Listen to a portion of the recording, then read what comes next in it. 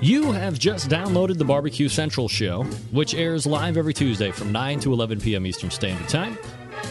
The Barbecue Central Show is brought to you by The Barbecue Guru, creators of automatic pit temperature control technology. They can be found at thebbqguru.com or call them 800-288-GURU.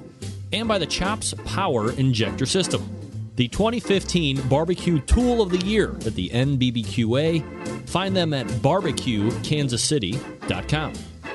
And by Butcher Barbecue. From injections to rubs to sauces, always trust your butcher at butcherbbq.com. And by Big Papa Smokers, your one-stop online shop for everything and anything that has to do with barbecue. Their website is bigpapasmokers.com.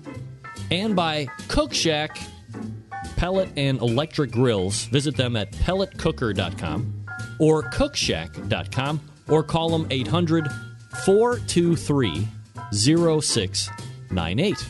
And by Cookin' Pellets, you can buy Cookin' Pellets at cookinpellets.com. You can also visit amazon.com to purchase as well.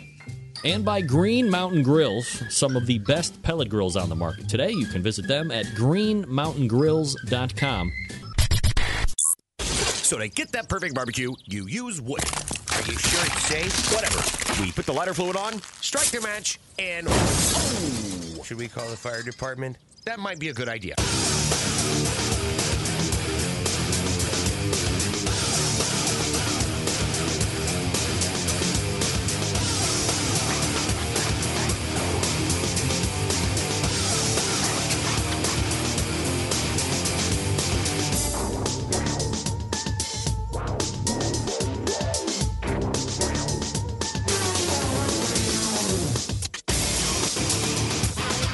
All right, good evening, and welcome to the Really Big Barbecue Central Show.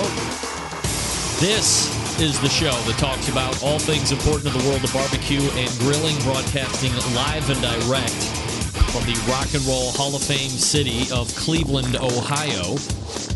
It is the barbecue capital of the North Coast. I am your program host, Greg Rempe. Happy to have you aboard here on your Tuesday evening. Should you see fit to join in on the show tonight, more than happy to have you. Contact info, write it down. Phone number 216-220-0966. You can also email the show, Greg at thebbqcentralshow.com. And here's what's happening on the show tonight, in case you didn't get the newsletter. Coming up in about 13 minutes from now, it is the first Tuesday of the month, so you know that we got to make your monthly run to the doctor's office, and we will check in with none other than multiple-time author and good friend of this show at this point, Ray Lampe, Dr. Barbecue. And then at 9:35, we will go back to probably one of the most popular purveyors of the high-end pork and beef out there. Huge in the barbecue world right now, both in the backyard and, of course, in the competition scene. We'll be joined by Anella Kelso from Snake River Farms, and then we'll trot on over into the second hour. And as Anella want to do, like she did the last time, she will give away not one, but 2 items to a lucky person playing this week's edition of Can a 7th Grader Say It? Because I found a 7th grader on the street. That sounds really weird. Nevertheless, we play Can a 7th Grader Play It? Or Can a 7th Grader Play It? Up for Say It. I'm trying to say it. I can't say it. I try to think, but nothing happens. You have a chance of winning not 1 but 2 items. It is barbecue month, and Snake River Farms is all about promoting the barbecue stuff in their marketplace. So up for bid tonight, up for winning potentially a 14 to 17 pound Wagyu brisket and a pork collar. Regular retail price for both $200 if you're counting with $1 bills. That would be 200 $1 bills, by the way. So a huge prize. Let everybody know that the prize tonight could be one of the biggest that we have ever given away. Even a little bit more expensive than the Carabuta ham that we gave away last time she was on. So looking forward to a little meat talk with Anela. And specifically this time around, it's going to be a lot on the pork side of things. I don't know if a lot of people are really up to speed on the Carabuta stuff, but we're definitely going to be talking about that. And then if time allows, we will get into the Double R Ranch stuff as well. So your chance to win big tonight at the top of the second hour after Anela makes her what is definitely going to be a triumphant second appearance on the show. Again, a 14 to 17 pound Wagyu brisket and a pork collar. Wow. Then we will move on to the second hour, and we have a huge guest slotted for at least one segment, possibly two. He is the reigning 2015 KCBS Team of the Year, none other than Travis Clark from Clark Crew Barbecue Team. And we're basically going to be breaking it all down. We're probably going to go a little bit kind of long format interview with him.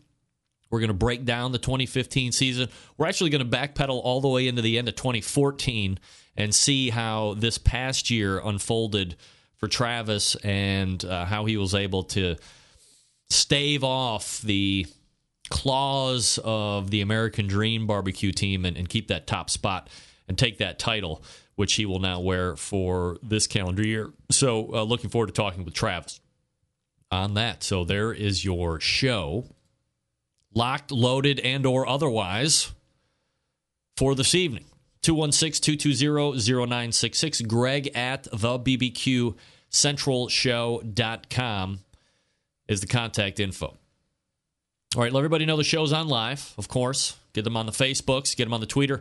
Get on the Facebook and the Twitter and let everybody know, aside from the great guests that we have on this evening, which are, live, local, and late breaking, let everybody know about the huge prizes that are on tap tonight at 10 o'clock for Can a 7th grader say it? A 14 to 17 pound beef brisket on the Wagyu side and a pork collar. Wow. Look out. Of course, you can get the show on Roku as well. Now, a few bits of contact or a few bits of housekeeping. I already did the contact info, which, if you're watching on the video, is located right down here. I was interviewing 2/3 of the teams that I will be following this year. It is this year, by the way. Hey, Happy New Year, everybody. Yeah, Happy New Year, everybody. I interviewed 2/3 of the teams that I am going to be doing for the Barbecue Central Show reality radio show. So I'm following 3 teams. We're going to have them on, once, twice a month and get the whole lowdown on the competitions and home lives and all this other stuff. So I had the 30-plus team on last week, and I had Clarence Joseph from Mama and Papa Joe's Barbecue. But from Backdraft Barbecue, Ryan, I mistakenly called him Groob because while we were going back and forth on the email, and I should have called him, because nobody is more sensitive to last names and if they're being said correctly or incorrectly than me, because nobody says my last name right. As easy as it is, spell it out, say all the letters, and there you have it. Sometimes I understand that the E might be silent and I get a remp, but a lot of people call me Rempkey. They put in a letter that's not even there. I mean, at least with Ryan's name, I was enunciating it incorrectly, but I wasn't throwing words in and letters, which happens to me every day of the week. It's so weird. But anyway, Ryan's last name is Grubb. It's not Groob. And I apologize to Ryan and everybody that's associated with Backdraft. Again, being sensitive to that issue. We will move forward, but shout out to Ryan. I got the last name under control, and going forward, I will pronounce it correctly. I promise I will at least give it best efforts, if nothing else. Also, the 1/3 that we didn't get to last week, because as I had mentioned, going through a really I mean, I don't know if it's ever timely, but definitely an unforeseen and catastrophic loss in his family. Tim Shop from Tim Fullbelly's Deli lost his son-in-law, basically his daughter's husband, and they had 2 kids. I think he was 34 years old or something like that, so super young, fell ill, and 2-3 weeks later, that was it. I mean, he had passed away. So his daughter is now a widow at age 30. Got 2 kids. Crazy, just crazy. And I'm not a guy that fears death by any stretch of the imagination, but that is obviously very young to pass away and leave a family behind. And the barbecue community has been nothing short of amazing. And Tim wants me to pass along his thanks for the barbecue community's support. And he is overwhelmed by it, and I believe he will take time out during our interview, because I will have Tim on the show next Tuesday at 10:14. But he did want me to make sure that I mention on the show tonight that he wanted me to thank everybody for the support and for the prayers and for the donations and all that stuff. So it is absolutely heartwarming to him and to me, for kind of being connected to him a little bit here for this upcoming season. So, there you go. I mean, we got a lot to talk about right out of the gate before the competition season even starts. So, Tim, our thoughts, and for those of you that pray, prayers still with you and with your family, with your daughter especially, and her kids. So, absolutely crazy. Also, something that I'm not going to get to this segment, and I might save it for next week.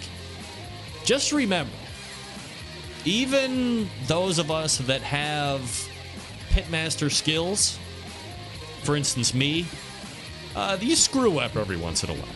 And I did on the New Year's Day ribs, but we won't talk about that right now. But I will talk to you about the Chops Power Injector System, the 2015 Barbecue Tool of the Year for National Barbecue Association. If I may take the time to break it down for you, number one seller is the half-gallon Chops Power Injector System, designed for the competition cook or to pump up the backyard warrior like me. Easy to use. Clean it, fill it, pump it, and go.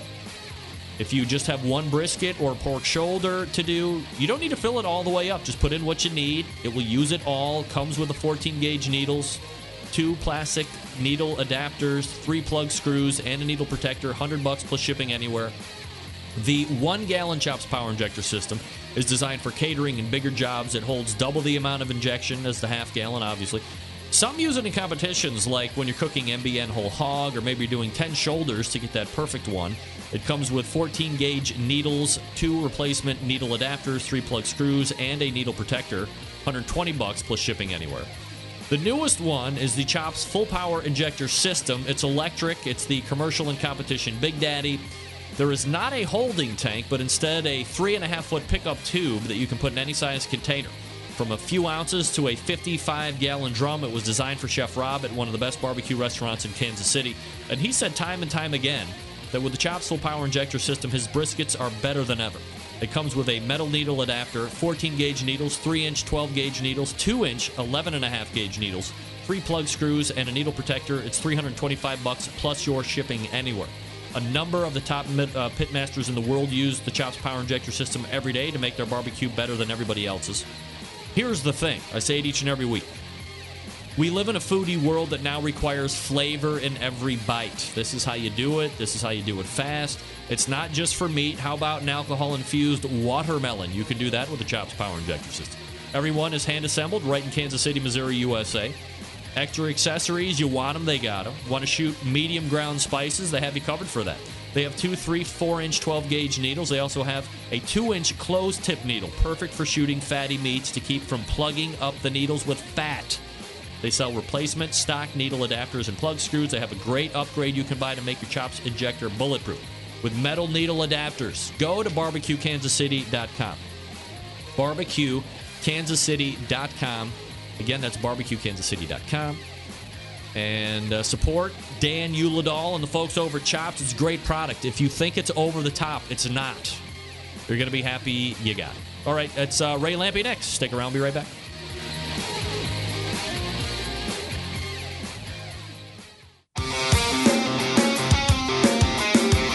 Broadcasting live from the Barbecue Central Radio Network studios in Cleveland, Ohio. You're listening to the Barbecue Central Radio Show.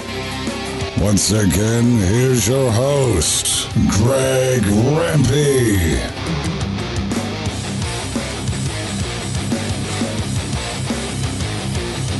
All right, welcome back. This portion of the show is being brought to you by Green Mountain Grills, manufacturers of some of the best pellet cookers out there on the market today. It's a new year. If you're looking for a new pellet cooker, here's the company for you. They got big ones, medium ones. They even got ones that take on tailgates. Not only that, they can get you pellets to fire those cookers.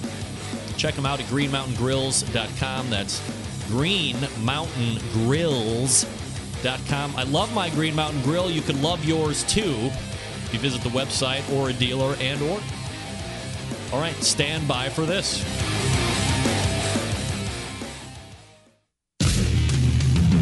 Have you got questions about barbecue or grilling, maybe as a hobby or even a business? Looking to get an expert's point of view? Why not ask Dr. Barbecue? You can submit your questions by clicking on the Ask Dr. Barbecue tab on the website. The doctor is in. Here's Ray Lampe with his nurse, Greg Rempe. Dr. Barbecue. All right, just like that, it is the Dr. Barbecue segment. And so joining me right now from headquarters is Ray Lampe. Hey, Ray. Hey, Greg. How are you? Happy New Year. Happy New Year to you. You're very fired up tonight. I know, man. I am ready to go. There was a great thing that I was going to... Here's the thing, Ray, and you have no idea, but I'm going to pull the curtain back just for you because I know nobody's listening. So I put in hours and hours during the week whenever I can kind of like buy the time to prep for the show and do the research and kind of do some pre-interviews and stuff. And I remember at one point I was like, hey, if you get the show on iTunes, review it because that gives you a little bit more show promotion. Maybe you end up on the front page of whatever section you're on. So today I was doing something in iTunes and I pulled up the show and took a review. And the last two reviews were a little lackluster. So I was going to read those, but as luck would have it, I ran out of time. So I can wait if you want. Yeah, well, that's all right. Maybe next week we'll have a little bit extra time to go over that. But sometimes it's sobering to see what people think of your baby, and then you just have to remember that, you know, opinions are like assholes. Everybody's got one. I wasn't mentioned, was I? No, you weren't. Thank goodness. It was all me being a money grubbing whore from what I could ascertain. But that's all right. That's what it's all about. Ray, I'm sure you're getting rich on this, huh? Oh yeah, I mean I'm living the lifestyle like nobody could possibly believe. Ray, best Christmas gift that you got this year? I got a meat slicer, a really nice meat slicer. You got it. I've been wanting a little upgrade. I had one of them $120 ones, and it just doesn't cut it. And I need to make Italian beef, Chicago-style Italian beef here in Florida. And I found a good deal on a used one. Sandy bought it for me for Christmas. So is it good enough that you would recommend? Yeah, except you just have to find a used one. It's a $1,200 slicer, and I found a used one for $400. So, all right, you know, but what I would recommend is go to a restaurant supply place. It's like a light-duty commercial slicer because you don't want a great big heavy one. And it's like a third of a horse. It's a nice slicer. It would cost about $1,000 new, but you should be able to find one in a used restaurant supply store, and you'll be glad you did. All right, Ray got his meat slicer because I remember last month you were like, "Man, I really want a meat slicer." So I'm glad Santa got it for you. That's great. All right, so let's go ahead and I got a small handful of Facebook questions here that we posted, and some are beginner stuff. Some I have no idea how you're going to answer, but that's why you're the doctor. You're well versed and educated here. So the first one is from a guy named Jason King, and he is asking, has Ray used the Kamado-style rotisserie inserts? And I believe there's a name called like a Kamado Mate that's probably generic to the ceramic cookers. And if you have, what do you think about it? I haven't used any of the recent wave of them. I had one years ago. A guy, as you can imagine, people try to sell us everything you can imagine, a big green egg. And a guy sent some over that was a prototype. And all it was a bushing that you stuck inside the lid. So the lid just rested on this bushing. and it was just a straight rotisserie like a gas grill would have. Well, it was nice and all, and it kind of worked, but it's pointless on the big green egg to me. Why would you don't need that on a big green egg. The way the thing cooks, it just doesn't matter. Guys just want to have cool gadgets. So I haven't tried any of the new ones. I sort of figure I'm going to have the same opinion of it, that it's just a lot of flash for no real reason. I just honestly, and I know it sounds like I'm a suck up, but after 12 years of cooking on a green egg, I just am not looking for anything to make it cook any better. I think it cooks really good. So no, I haven't tried those, and I doubt that I will. Recently, let me tell you a story too. Yeah. I recently tried something, and I was interested. One of these aftermarket things that came around for the ceramic cookers, and I saw it. So I went and paid full price for it at a place where people would see me, though. There was nothing I could do about it. But I didn't ask anybody for a discount or a free one. And I paid full price for the thing, put it in my car, took it home, tried it at home, and I have my opinion about it. Well, I found out from a dealer that this a-hole had called the dealer and said, yeah, Ray Lampe bought one of these at full price, and tried to use that as a selling point. And I saw the guy, and I told him off because it was really completely out of line. So, welcome to my world. I try to stay away from that stuff. Ray, you'd mentioned that the big green egg, and I mean, if you know anything about the big green egg, the cooker itself and the warranty and the history, beyond reproach. But the other thing that or you quickly find out if you become an egghead, is the fact that literally there are limitless amounts of accessories that all of a sudden the cheapest thing that you could buy is like the double XL egg. But all of a sudden you spend $60,000 in crazy accoutrements and accessories. Is like Ed Fisher and the Big Green Egg folks just getting constantly barraged with buy my idea or help me with my accessory or this is going to make you the next $1 billion or what? I don't know about anymore. Probably. Back in the day, they were a lot more accessible, and they did constantly. And some of it's cool and some of it is just out there. Never fails when I'm in a group of guys with big green eggs. You're ready. You say, how many engineers or IT guys are in the room? And half the room is engineers. It's just for whatever reason, it just clicks for those guys. So they buy it. They can afford the $1,000 to get one. They bring it home. They're the kind of guy that gets it and will buy it. But then they get it home and they want to fix it for us anyway. So it's just funny. But they still like it. And they just love gadgets, and they love inventing them and they love buying them and they love using them.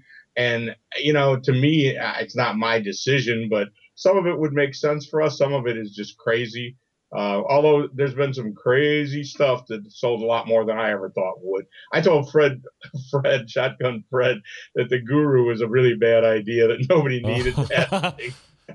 Yeah. So apparently I was wrong about that one. Yeah, who's laughing now? All right, next question is from Scotty Johnson and says, can you ask Ray what his most memorable experience was being on the board of directors of KCBS? Now, let me point out something. For the people that don't know Scotty Johnson, his foundation is spectacular, CancerSucksChicago.com. And if you haven't heard about it and you're in the barbecue community, you're living under a rock. So support that. But secondarily, Scotty has really, to me, seemed to have had an axe to grind publicly over the last 6 and 8 and 10 months about the board and the KCBS. He's also threatened about coming out of retirement and doing maybe 1.5 to 2 competitions this year. What's his deal with the board? I hadn't noticed the chip on his shoulder. He seems fine to me. Really? I don't know what you're talking about. All right, so answer his question. What was your favorite experience or most memorable experience, which I guess could be negative as well? Yeah, I saw this question earlier, and I actually, a few came to mind that I can't repeat. But I will tell you, I was on the board when we made the rule that the reps were not allowed to drink any longer while they were working. And there was nothing they could do. We had caught a couple of them red-handed, and it was a pretty bad situation. But there were people on the board that did not want to see that happen, and people in the room, I should say, not necessarily elected board members, but we'll leave it at that. But there was nothing they could do about it. So Jim Ninian was there. I don't remember who actually made the motion, but there was such a shitty things that had happened that nobody could vote they couldn't stop us. So we made the rule. And as far as I know, some of them people have been trying to change that rule over ever since. But in what possible way does it make sense for the people that are officiating the contest to be able to drink? So that's a moment that was pretty bizarre, and you'd be amazed how uncomfortable the whole situation was.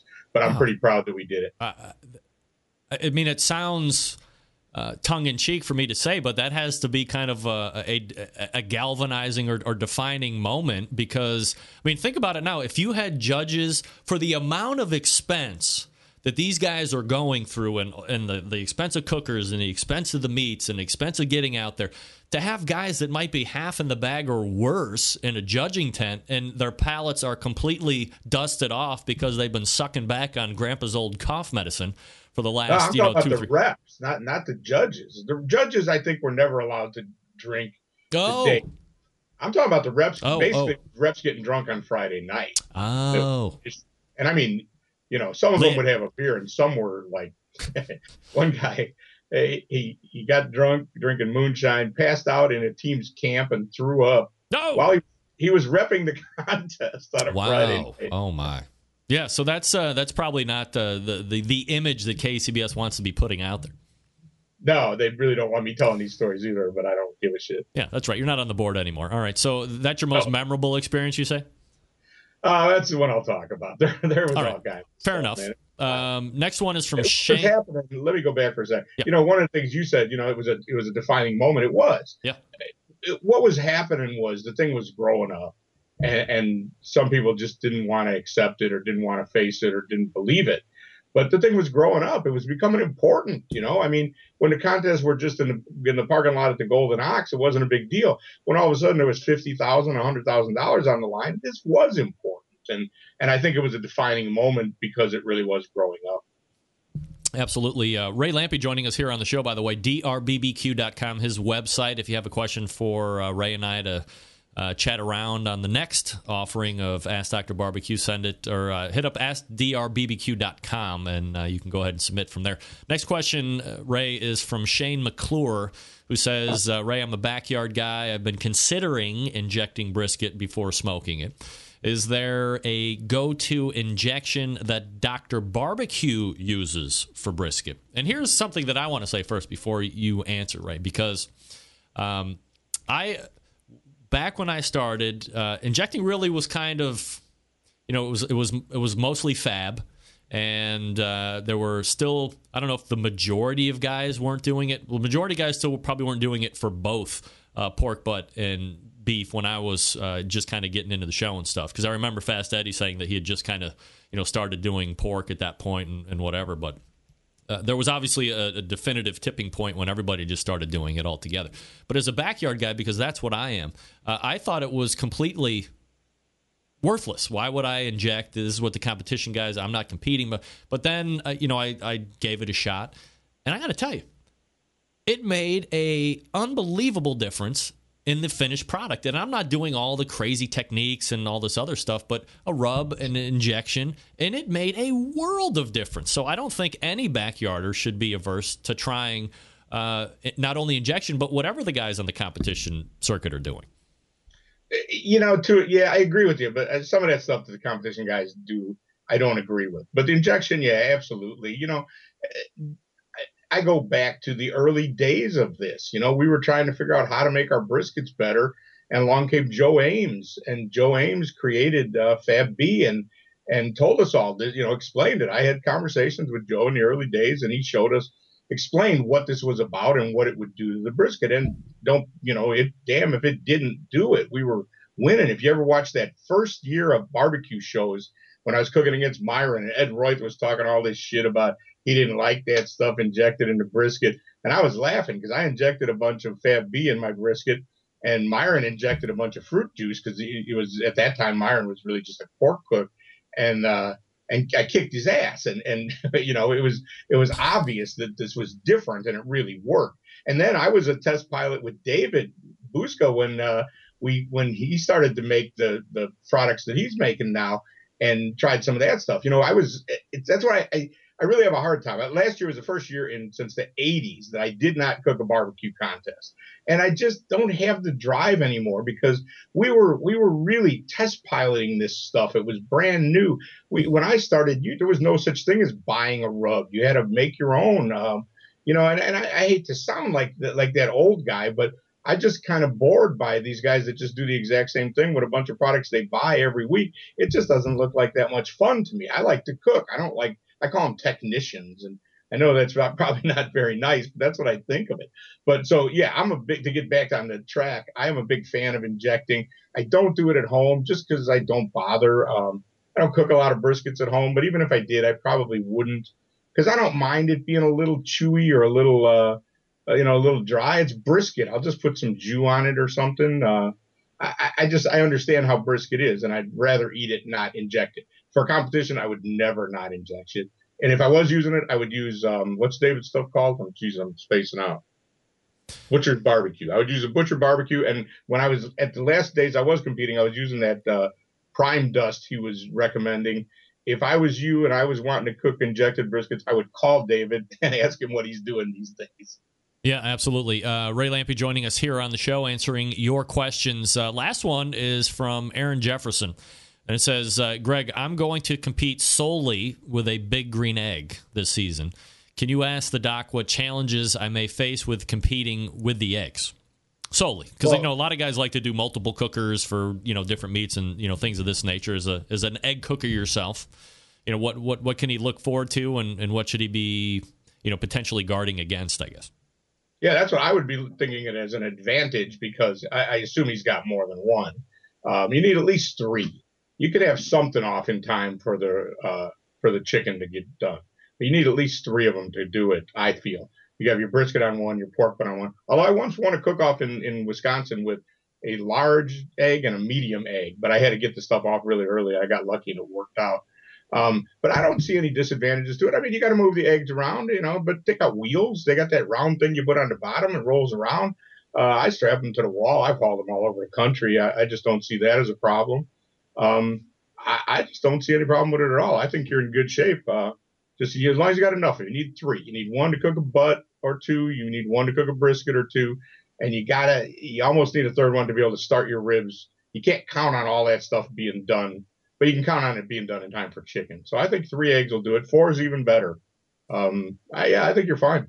Do you suggest, and I'm not mentioning this because they're the longest running sponsor of the show, but do you suggest any kind of a pit temperature control device, or do you think that in the beginning it's up to the pit master to really learn the fire management and the drafting of a cooker regardless of what you have before you get into that stuff? No, a year or 2 after I told Shotgun Fred that it wasn't going to work, I became a big fan, and I've used Barbecue Gurus ever since. Now I got a drawer full of them outside. For competing, I would always use them because you just don't want to give yourself that error. You just can't mess up, and you want to stay right on temp all night. You want to turn it up 10 degrees you can without a whole lot of fuss. I think I'm a big fan of those things for overnight cooking all the time. Ray Lampe joining me here on the show. drbbq.com is his website. Ray, we got a couple minutes left, so I want to circle back to something that you said when we were talking about the injections. You had mentioned kind of offhandedly that there were some things going on in competition barbecue right now that you don't agree with, and I was wondering if you couldn't, list a couple of those out. Yeah, I'd be happy to. I had the pleasure of judging the Jack this year, the American Royal Invitational. What else did I judge? I've judged, I've been out there and judged some of the top food in the country this year. And it's so similar for one. Nobody has and I don't know, it's probably a smart thing to do, but I just hate that everybody's doing the exact same thing. Nobody uses straight Blues Hog anymore. And I know there's a bunch of knockoff Blues Hogs, but they've all got that hint of that flavor. This stuff's exceedingly sweet. I mean, some of it was just ridiculous. And the pork, I mean, what is going on with that? What the hell is all those different pieces of the pork butt? That's ridiculous. It all kind of tastes and feels the same. It's just, I just think it's ridiculous. There's no barbecue joint on the planet where you would get that, any pork any close to that. I actually said that to Darren Worth one day, and he said, no, that's not true. We serve money muscle, but they roast it, serve it with gravy and mashed potatoes. They cook so many butts that they just like one day a week, they cut all the money muscles off, and it's a weekly special. But nobody on the planet is serving that. So to me, it barely qualifies as barbecue. Maybe it doesn't. I don't even know. I just don't get that. Why don't you just put some pork in the box? How does that make it better? And then the chicken. The chicken's just ridiculous. Oh, I judged that thing down in Homestead, the Michael Mixon thing, whatever they're calling it. Yeah, like the Speedway Racer barbecue thing or whatever. Track. Yeah, smoking at the track. So that was top 10 top teams as well. The chicken is just embarrassing to me.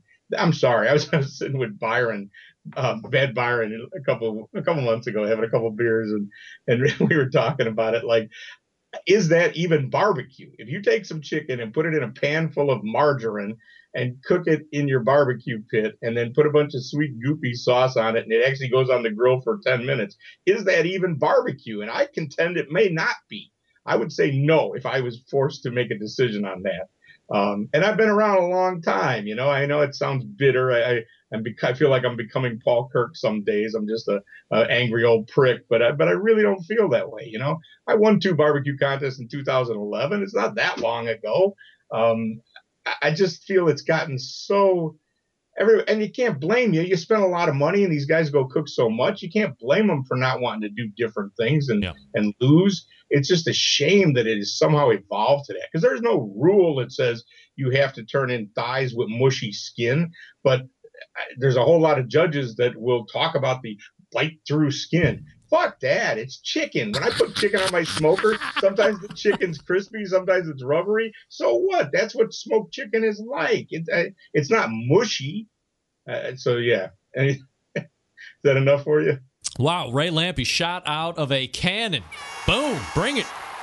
Hey, I'm serious about that stuff. It really doesn't bother me, because I wish that they needed to, or still need to, adjust the rules to reward a little bit of creativity. I see almost none, and I think it's wrong. Yeah, I totally agree, and I've railed on the same ideas and what's happening out there for what seems to be years now. We're talking with Ray Lampe, Dr. Barbecue. He is joining me for the monthly Ask Dr. Barbecue segment, a great one to kick off the beginning of the year in 2016, and we will do it again in the Lovers Month of February. Ray, thanks for coming out.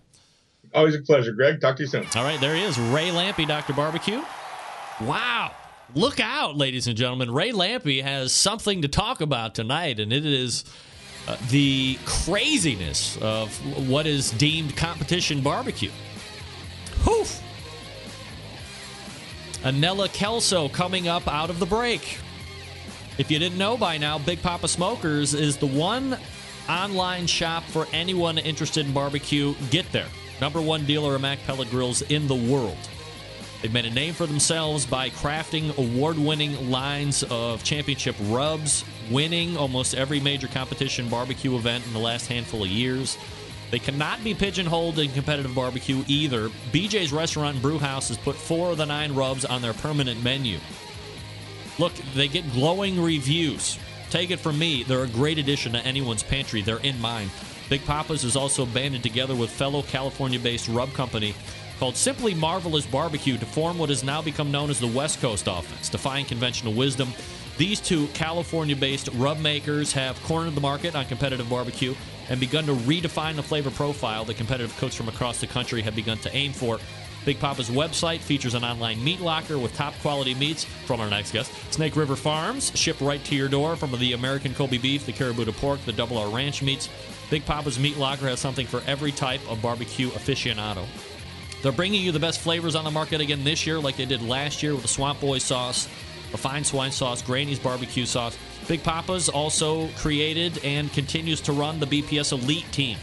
Features 15 of the best competition teams in the country working together to promote camaraderie, competition barbecue, and to benefit children's charities across the U.S.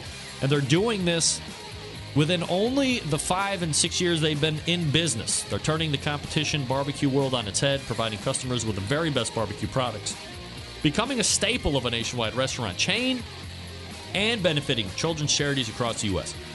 Visit BigPapaSmokers.com. That's BigPapaSmokers.com. We're back with Anella Kelso right after this. Stick around. We'll be right back. Live from Cleveland, Ohio, it's the Barbecue Central Show.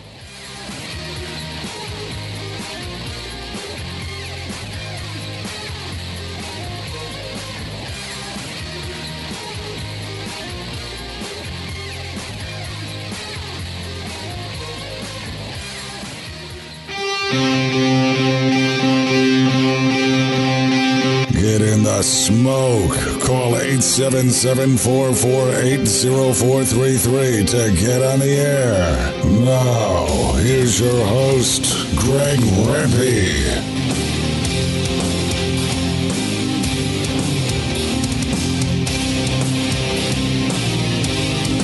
All right, welcome back. This portion of the show is being brought to you by CookinPellets.com, your number one source for quality wood pellets for all your pellet-driven cookers. Visit CookinPellets.com for more information or purchase. You can also visit Amazon.com to buy them as well, and sometimes they just blow them out like crazy with the shipping. So buy or get the Cookin' Pellets app. That's free, by the way. And pay attention to the shipping stuff. All right, my next guest is what many consider to be the face of Snake River Farms. Last time we talked about the Wagyu. Tonight, we head on over to the porky side of things, and if time allows, we'll go ahead and get into the Double R Ranch meats as well. So let's go ahead and race over to the hotline and welcome back friend of the show, Anella Kelso. Anella, how are you? Good. Happy New Year. And Happy New Year to you as well. Thanks for making time, as always, for the show. And so first and foremost, before we get into the product talk, I want to thank you for giving up another great giveaway tonight. A 14 to 17 pound Wagyu brisket. And then... Yeah, 70. We don't grow them that big. Yeah, 4 to 70. You know, it's kind of like the cable man's window of coming to get your cable repaired or installed. But no, Yes. 14-17, 17 pound Wagyu brisket. And then there's this item that you've included as well, and I'm going to ask you this way out of line, you know, before we get into the pork talk. I mean, what the F is a pork collar? Is that like something that you wear out to the clubs and you can find on button-down shirts? I mean, I've never heard of a pork collar, but it sounds great. It is hands down probably one of my favorite products that we sell Really? out of everything. It's a center-cut Boston butt, essentially. Wow. And it is and we're going to talk pork, so we'll talk about the Kurabuta and the hogs and what makes them different. But this collar is just phenomenal. It is the most marbled, delicious piece of porky goodness you will ever have.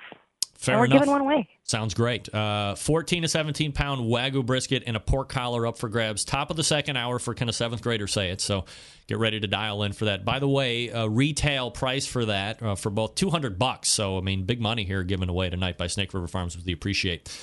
So let's go ahead and get at the pork side of stuff. As I had mentioned at the top, Anella, we talked a lot about the Wagyu stuff last time that you were on. But there is, another side of the business, which is pork and then the Double R Ranch meats as well if we have time tonight. I don't know if you see a lot of Wagyu talk, and you can do a lot of research on it, and it's really buzzy out there, and not only the competition side of things, but it's becoming more backyard as well. And I don't know if Berkshire or Kurabuta or the heritage breed stuff is as prevalent or on the tongue of the consuming public as the Wagyu stuff is. So I really kind of wanted to dig down into that. So I guess from a high level, what you get at the grocery store pork that way versus what you guys are offering. If you could just kind of, separate out the features and the benefits and what makes your pigs what they are. So our hogs are all 100% Berkshire hogs. And so when you talk about like the heritage breeds and the different, like Wagyu is a big thing now in barbecue, and are the heritage breed pork and hogs coming on? I think definitely so. I think you definitely saw it this year with Compart. They do Duroc, and you see it all over all the posts in the forums and everywhere that they're using Wagyu beef and they're using Duroc pork. We honestly don't recommend our hogs for competition, and I'll talk a little bit to that as to why. As far as eating, it's the best pork you're ever going to have. in my opinion. Obviously, I'm a little bit biased, but Berkshire hogs, they date back over 300 years. They were discovered in Reading, England. There's a beautiful story that goes behind them regarding the British royals maintained the Berks, and they were first exported to the U.S. in the 1800s, and to be considered a Kurabuta or black hog, it's considered the equivalent to Kobe beef. And so it became prized and called like the Kurabuta and black hog because of that, because the marbling and everything that you see in the Kurabuta pork is similar to what you see in Kobe beef. And anyone who doesn't think so just needs to check it out and slice something open, and you'll see it. A lot of time, like pork in and of its own has been dubbed the other white meat. It's the other white meat. It's not chicken. Our pork doesn't even look white. It looks red. It's the Kobe beef. It's the Kobe of pork. In 99, it was mandated that to call it Kurabuta pork, it had to be purebred Berkshire. It could only be purebred, 100% Berkshire hogs, and our hogs are all of that. They are the genetics date back to the Shire of Burke. And you can find, we have a ton of information on our website. So if you really want to read like the history and all that kind of stuff, it's all there. And, you can read about everything. Our ancestries are all filed with the North American Berkshire Association. But what makes it different is that we use no hormones or growth promotants. Ractopamine is kind of a big thing in hogs, and we don't use anything like that. Everything's slow fed. So just like our Wagyus are fed up to 3 times longer than commodity cattle, our hogs are fed about 10% longer than commodity pork. We have a small family of network of co-op farms that are in the Midwest and now actually in Idaho too. So we have Northwest and Midwest farms that are growing our hogs for us. We don't use gestation crates. Everything meets the standards for marbling and meat color, which means the marbling has to be higher, the meat color has to be redder, and it just puts out a super consistent, tender, and flavorful product. Can you tell me, you'd mentioned Duroc, so Duroc and Berkshire are 2 different heritage breeds then? Am I understanding Correct. that right? Okay, so Correct. As someone who's probably done their due diligence and tasted, and as you said, you're biased, which I understand, like where are the palate differences between a Duroc and a Berkshire pork in your estimation? When you really start getting into the taste levels and the tenderness levels and the difference, especially in heritage breeds, there a lot of times you can't tell a huge difference from breed to breed, but you can in the Berkshires. So we ranked Berkshire hogs and Kurabuta pork in general, not just Snake River Farms, but Berkshire hogs ranked number 1 in 19 out of 23 sensory characteristics tests with the National Pork Board. And it goes into like pH levels and firmness and meat color and the quality of the loins when they're cooked. And it's just a different taste. It's like when you're eating the difference, when you have a choice steak and then you have a, American Kobe steak or a Wagyu steak, you can taste that difference. And with any kind of, heritage breed, you're going to taste a difference. With the Berkshire brand, with the Berkshire breed, you're going to really taste the difference. And you're going to see the difference. Like I said, when you cut a chop and it looks pink, it looks red, you're getting something different. When you eat it, you can totally taste it. Oh, yeah. Anella Kelso joining me here on the show. SnakeRiverFarms.com is the website. If you want to check out some of the stuff that we are talking about here this evening, go ahead and race over there and get some info. In regards, it almost sounds like from being able to, the genetics and the history that you have, it's almost like this pork is in ways like varietals of grapes that you would find, like, tracking a French wine back to, the Rhone region or something along those lines. Well, certainly, and it's the same way with we get a lot of people. Well, you can't call your beef Kobe beef. Well, we don't call our beef Kobe beef. It's American Kobe beef, but we can trace the genetics clear back to Kobe. Just like this, we can trace our genetics back to the Berkshire, areas in England. And so it's just something that we work really hard. It's not big factory farms. It's, we know who our growers are. It's very similar to our beef programs. We're farm to finish, and we are involved in every process, every step that is taken in our processing. Our processing plant for our hogs is in Twin Falls, Idaho. It's about 2 hours south of me here in Boise, and it's a family operation that's been operating since, as long as I can remember. I grew up in that area, so it's all very family oriented, and we work really hard to just make sure that product is going to be quality product day in, day out. In regards to the taste, and everybody's palate is a little bit different, but from commodity pork, as you had mentioned it, to somebody getting a chop or a ham or ribs or whatever, how are you able to quantify the difference on the palate? I think that it's so hard to explain. Like when people call me and they say, I get asked all the time, what's your favorite steak? What's your favorite thing? Yeah. What would you order if you were ordering today? And I talk about our beef, and our beef is amazing, but I always go back to our pork. And I should have sent you a picture so you could pop it up there. We have a picture of our pork collar it looks like beef when you slice into it. It has that palate taste. It's really tender. It's really flavorful. You don't have to worry about covering it up with something. Like a lot of times when you cook pork, people cover it up with stuff. And with this, you don't have to. Anela Kelso joining me here on the show. Perhaps a better question that I should have asked is, you go to the website and you see, look, when you're doing it the way you're doing it, and you're taking the care that you're doing it, and you're doing the processes that you're doing, there's an inherent cost that goes into that. So that's obviously going to translate onto the price point side of things. So when people go in and they see, X amount for a ham versus a $20 ham, yeah, while it should organically go, well, something's obviously different and it's not going to be worse for X amount more money. The American way is, I'm a cheap bastard, and I want to get the best for as little as possible.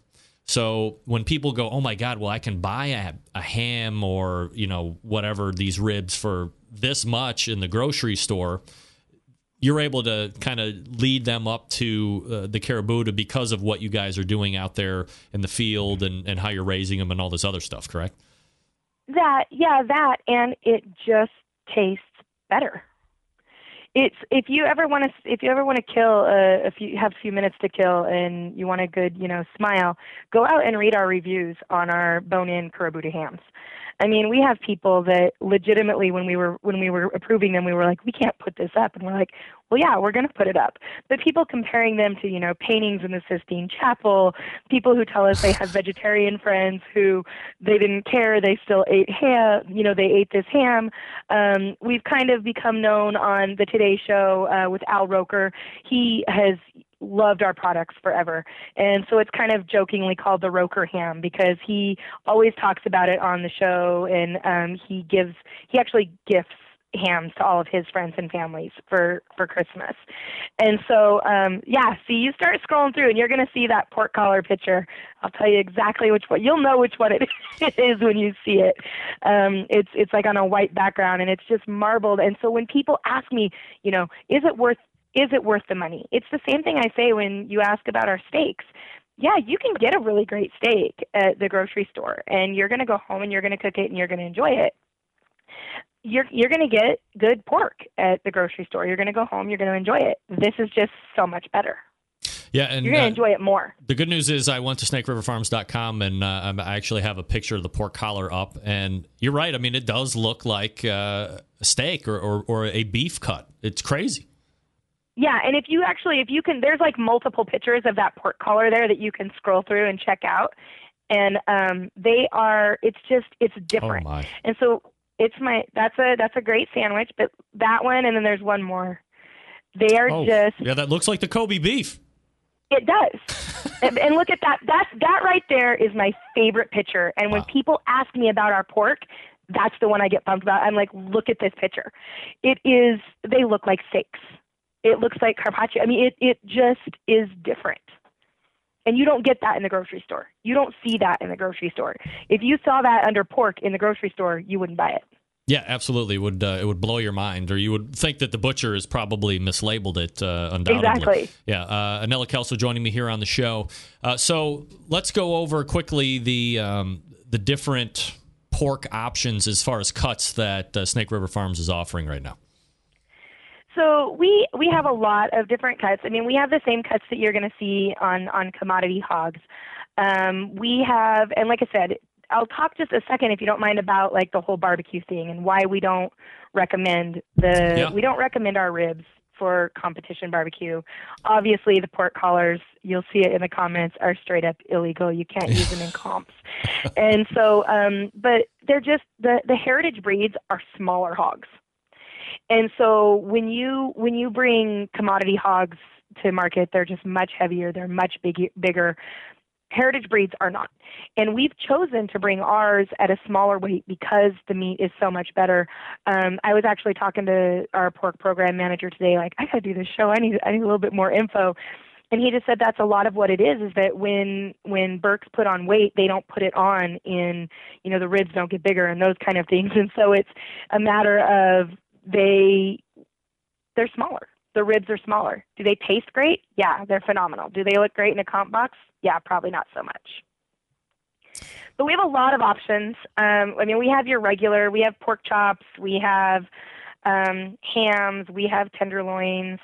The collar is probably my favorite porky option. And we have it's called a Cura Buda pork loin roast. It's a center cut loin roast that you can pop in your oven, and it's done in an hour and a half, and it's delicious. We have the best bacon ever in the history of the world. And again, I'm a little bit biased, but we have really great crown roasts. We have prime rib of porks that the chine bone's been removed, so they can easily be sliced into double cut chops if you're interested in doing that. We offer the full line. We have boneless and bone-in hams. We don't do a spiral cut, but we have boneless and bone-in, and our hams are by far one of our most popular items on the website. Yeah, and I have to say, and Travis Clark is weighing in as well, saying that the ham that he got was amazing, and I got one too, and I have to tell you, it was so. We sat down, the five of us, so I got a wife and three girls, so, enough man in the house, evidently, because I'm just surrounded by... I'm a man on an island, Anela, over here. So we cooked it, and we're eating it, and we're like, wow, this is really good. We're not really big ham eaters, so it's not like we had just had one to compare it to, and we're all like, yeah, man, this is good, but is it that good? And so we're trying to be a little bit reserved, and then the next week I went out and I got a ham from the grocery store, and I cooked it the same way. And halfway through it, the girls, they got up and they left the table. They're like, no, this is not it. It had dried out. It was nowhere near as tasty. And the bottom line is now the girls expect me to drop $150 on a ham because it's so friggin' good. And I'm like, girls, you're going to have to get used. This is like special event ham. They're like, every day's got to be a special event because we can't go back to eating what you just put on the plate. I mean, you spoil people, I think. We really do, and we get that a lot from people, and they'll say, this is, once they have it, they'll say, I can't go back. I'm not, and, I think Travis actually did his sous vide or something like that. That's what I did. I did sous vide for 15 hours at 140 degrees or whatever, because that's how Darren Worth had told me how he was doing it. And, man, it was unbelievable. It was unbelievable. Yeah. And I think that's the biggest thing. Anytime anybody ever says, what makes your pork so different? I mean, people really do. They look at, they're like, it's pork. How can pork be that different? Right. It's that different. Right. And we don't do anything fancy to those hams. I mean, we hardwood, old recipe, hardwood smoke, and, and you don't have to do a glaze. I mean, there's some cool glazes and stuff that you can do with them, but you don't really have to do anything, and they're just phenomenal. And everything's that same way. The crown roast, Sterling Ball did one of the crown roasts, I think, for Christmas as well, and I saw pictures over Christmas, and it just looked phenomenal. Our pork shoulders are massive. They're like a 14-pound pork shoulder, so it's a lot of work when you're doing a whole shoulder, and most people don't do that for comps, et cetera. But yeah, Travis has actually been buying the pork collars forever. He got like a killer deal one time where I don't know how he swung it, but he got like 4 of them for $40 or something like that, and has let me know about that all the time. But yeah, they're just really great. It's just a really great product. And I really can't say until you taste it, you don't know the difference. That's right. And I think if you go out, this is one, there's a lot of things out there in the barbecue world that you are a little hesitant on pulling the trigger on. But once you do, you're like, wow, I can't believe I waited this long. And so let me push you over the edge and say this is absolutely one of them, whether it's the beef, and I've had the pork and the ham specifically. So this is definitely something that you want to try. And we're talking with Anella Kelso from Snake River Farms. Again, the website, snakeriverfarms.com. And we're going to be giving away a brisket and a pork collar here in a couple minutes, which, again, I thank you for. Anything else before I let you go, Anella? We are celebrating National Meat Month all month long. So we have new specials every week. You guys can find them on our specials page. This week we even have briskets, which we never have briskets on special, but there's briskets out there. The collar is actually out there. It's kind of all things barbecue this week, and then we'll just be trucking on the rest of the month and celebrating all month long. Double R Ranch Meats up for the next interview. Thank you so much, Anella. You bet. Thanks so much. All right, there she is, Anella Kelso, breaking it down when it comes to the pork. And I'm telling you, I know. Trust me, I know. It's too much. I can't spend that much. And I'm not saying that it's got to be like why am I so out of color, man? Hey, Helen Paradise. Barbecue Central Show. Come on, get me to my outro music. It is a special event. I mean, unless you're, millionaire or very well-to-do. It's probably something you can't eat every day, but, man, it's good. It's good. Pull the trigger on it once. Live a little if you can. I know sometimes we can't, but if you can, it's worth it. All right, folks, let me talk to you about Cook Shack. So thankful for their customers, vendors, dealers, distributors, employees. They send a special Happy New Year wish to all the Centralites here on the Barbecue Central Show. Cook Shack manufactures electric smokers, pellet-fired smoker ovens, pellet-fired charbroilers, and pellet grills. They sell accessories, sauces, rubs, wood, pellets to use in the ovens and grills. With a variety of sizes and styles, Cook Shack can fit the need of any customer. Cook Shack provides commercial and competition cooking classes, online recipes, and a video cooking classroom. Check out their website, cookshack.com, and pelletcooker.com, their blogs, and their social media groups on the Facebook, the Twitter, Pinterest, Google+, Instagram, LinkedIn. They also have a world-class barbecue forum if you're still into that. On the competition circuit, Cook Shack pellet-fired smokers are the choice of champs. Teams from Coast to Coast and Canada are using smokers and pellet grills from all over to get in the winner's circle. The FEC 100 can handle all 4 meat categories with ease, while the Fast Eddies by Cook Shack PG 100 and 5000 are pellet grills that can smoke on the indirect side and grill on the direct side. Your purchase comes with Cook Shack's unconditional 30-day money-back guarantee. Buy any Cook Shack product. If you're not 100% satisfied, return it within 30 days for a refund, credit, or replacement. Cook Shack dedicated to crafting smoker ovens for genuine pit barbecue and wood-smoked flavor. They continue to develop and improve their products with an inspiration of smokin' made simple. They would love to share their passion for barbecue with you. Give them a call. I urge you. 800-423-0698. That's 800-423-0698. Or visit cookshack.com or pelletcooker.com. All right, we're over. I apologize. Let's catch up a little bit. Get ready to play. Can a 7th grader say it? For a huge prize pack, a Wagyu brisket, a pork collar, $200 in value. Stick around.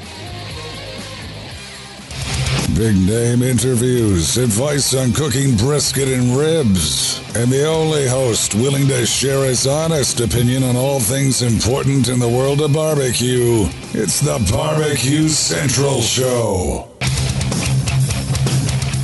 All right, welcome back. We got to get through this real quick. And here we go. Happy to have you aboard here for the really big barbecue show. Boing. We cook because we have to, and we grill because we want to. Hit me. Fine, how you doing? You have a great show. I'm a big fan. Boing. So what seems to be the problem here? This man looks like he's dead, and he's in the crackle. Charbono! It's all about the Charbono, dude! Succulent fish. What? He ate 54 wieners. But listen, Libertius, shut your face. I'm shaking like a dog shit peach seeds. We have top men working on it right now. Top men. All right, just like that, we're in the second hour. Before I get into that, call in to win your chance. Come on, man. You don't want a 14 to 17 pound Wagyu brisket and a pork collar? Regular retail value of both with shipping, 200 bones. Can you guess? Come on. Can you guess it right? Can a seventh grader say it? Come on. 216-220-0966. Greg at thebbqcentralshow.com is the number to get in touch with me. We do have a caller on the line, by the way. Hold on there. I see it. If you can hear me, you're going to be playing. So get very excited here.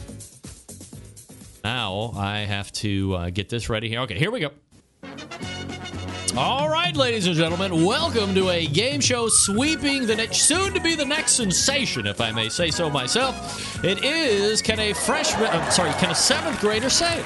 Hey, all right. This game is simple. I'm your host, Greg Rempe, and all you have to do, being a caller on the line, is answer 3 of 5 correct words that a seventh grader is reading on paper, and then she has to correctly enunciate it out of her face hole. If you can guess that right 3 times out of 5, you win a 14 to 17 pound Wagyu beef brisket and a pork collar, ladies and gentlemen. Oh my. Doesn't get any better than that. All right, so we do have a caller on the line. So we'll do a little introduction here. Caller from the 631 area code. Tell us a little bit about yourself. Sorry, from Hello? the 669 area code. Tell us about yourself. Oh, that's me. It's James from California. All right. James, how are you, man? Good. All right. James, are you ready to play the game? I'm ready. You know how to play the game? I do. All right, let's play the game. James, if you're a loyal listener to the show, you know that we've been playing a game called Can a Freshman Say It? However, tonight we have changed tracks a little bit and gone with a seventh grader say it. Oh. We're throwing in all the tricks here tonight. Let's play. Are you ready for your first word? Can a seventh grader say it, James? All right, hit me. All right, James. First word is cash. Not like the money, but like on your computer or bandwidth operation. Cash. Can a seventh grader say cash? I believe so. I think the seventh grader can do it. All right, seventh grader can say cash. We'll lock you in for yes. I think it's a leap myself. A lot of people in the chat room are with me. But this is why we play the game, James. We go to the seventh grader. Show me cash. Cash.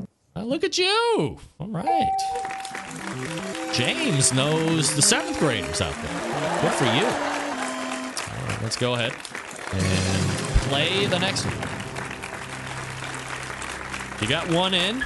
You need 2 more to win a 14 to 17 pound brisket And a pork collar. Wow. James, that's $200, dude. Are you kidding? Okay, you're not kidding. All right, let's go to the next one. James, I put a microphone to a 7th grader's face with a word on paper. That word is catastrophic.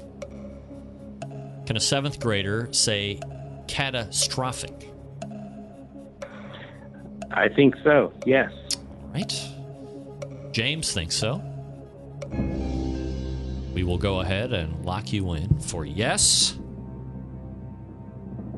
For 2 in a row, let's go to the 7th grader and show me catastrophic. Catastrophic. Wow! All right. This kid is smart as hell, James. Wow. Where'd she come from? Here we go. James, I don't need to tell you that you are obviously a genius. And one more gets you $200 worth of beef and meat. Are you ready? Let's do it. All right, James. Catastrophic. All right. Yeah, we heard that already. Sorry. Production difficulties, my friend. We asked a 7th grader, can you read and then say correctly the word deterioration? Deterioration. I'm going to go with yes. Seems like a smart 7th grader. Wow. Seems like a smart 7th grader. I don't know her, but I'm not going to deny that, of course. I would never deny that. For the win. Show me. Deterioration. Deterioration. Oh, my Lord. Look at this guy. It's James. He's going crazy. James is going crazy. He has won. James, I'm about to list off what you've won. Sit down and strap in because you might think it's Christmas. A 14 to 17 pound brisket, Wagyu style from Snake River Farms, and a pork collar. Can you believe it, James? That's awesome. Thanks, Anella. James, would you say that this is the best post-Christmas present you've ever got? It's the only one, and it's best. It's the only one. Of course it is. Thank you. All right, James, shoot me your shipping info, Greg at thebbqcentralshow.com, and we will coordinate to get that shipped out to you, my friend. Very good. Thank you. All right, thanks for calling in tonight. Ladies and gentlemen, James is a wiener. Yeah. Wow.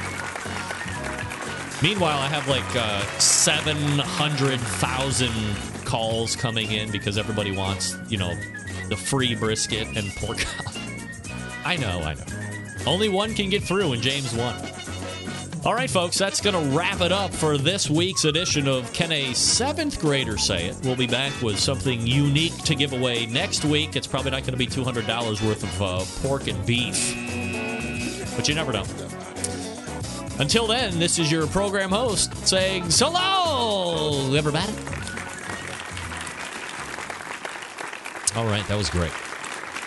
Congratulations to James again for winning. Again, that is a 14 to 17 pound Wagyu brisket and a pork collar, $200 worth of stuff, plus the ship to him. SnakeRiverFarms.com anteing up for this prize pack. So thanks to Anella Kelso for making that happen. And James, enjoy, and I can't wait to So here's what I require from James.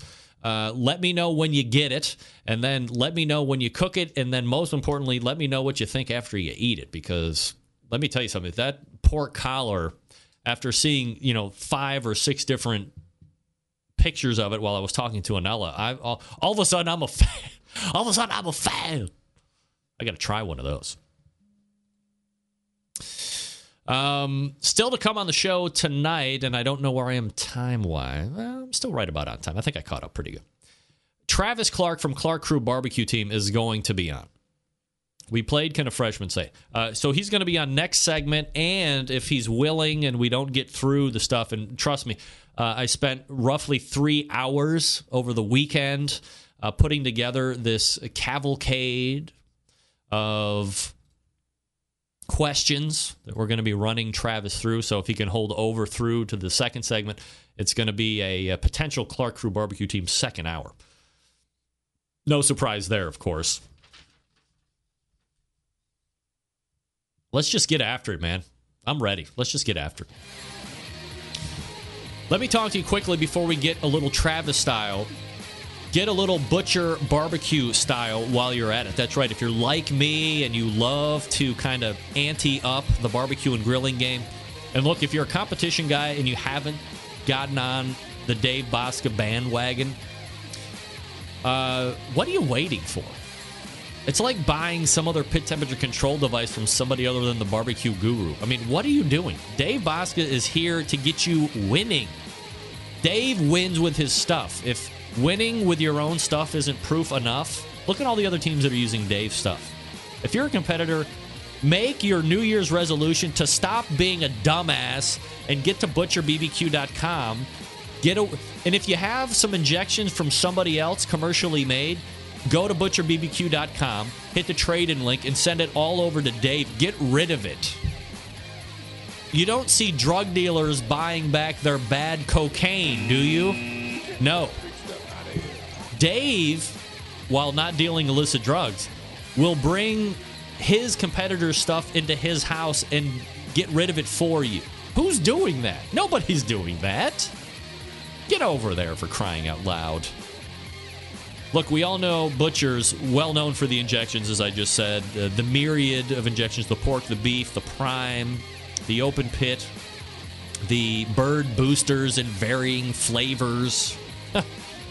All available for sale right now at butcherbbq.com. You want a sauce? Yeah, you want a sauce. You want Butcher's Barbecue sweet barbecue sauce. If you're like me, you may be a bit picky when it comes to barbecue sauce. And if you're not making your own homemade sauce like I made over the weekend, you reach for a bottle of Dave sauce. Buy 6. Quite frankly, it's going to go very fast in the house. And don't worry about breaking the bank on shipping. Just when you thought he couldn't do it himself any better on the shipping, he smacked around the federal government again. I mean, forget Hillary Clinton and Donald Trump for president. Dave Bosca for president.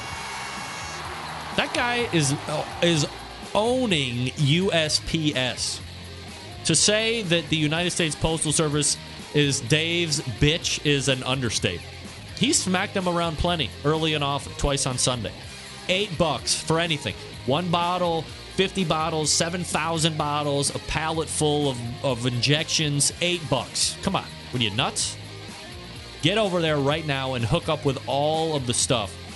The grilling oils, which we've been giving away on this show the past couple weeks, it's all there. ButcherBBQ.com. That's ButcherBBQ.com. Always trust your butcher. Many people trust the butcher, by the way. Travis Clark starts what could be a myriad of segments right after this. Stick around.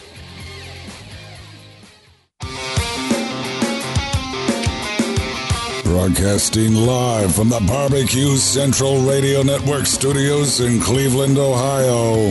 You're listening to the Barbecue Central Radio Show. Once again, here's your host, Greg Rempe.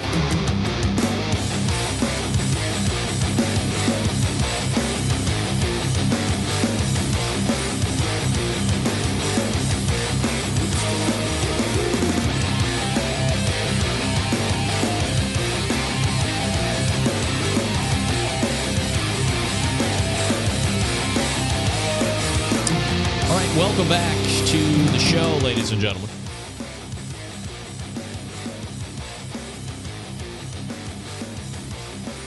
I'm a terrible... Look, all I got to say is I had all the time... I suck. I just suck. Let me tell you quickly, before we get to Trav, about the Amazon link on my homepage. I've said it. Go to the bbqcentralshow.com. And if you shop at all on Amazon, do me a favor. Hit my website first, and then click on the Amazon.com link. There is something that if you rest your cursor on Amazon.com, there's a little drop-down. Don't worry about the store. Amazon.com will highlight white. Click it. Go through there and shop. We get a little kickback here on the show if you buy. It doesn't increase your price, of course. We're not here to do that. No. But little percentage here, we reinvest into the show. Everybody's a happy camper, okay? Hey, my first guest in the second hour has won the right to be called KCBS Team of the Year for the next year. Here to recap a season and what 2016 might look like. Pitmaster of the Clark Crew Barbecue Team. Please help me and welcome Mr. KCBS for 2015, Travis Clark. T, what up, man? Are you there? You living right? What's that? I'm just excited to have you. What's up with you? Oh, man. Living the good life. No doubt. Dude, so you're the pork collar guy, I understand. Oh, dude, I ripped her off on those things. Yeah, good. Somebody's ripping her off. Yeah, you did it. Congratulations. The cops are on their way, by the way, in case you heard sirens.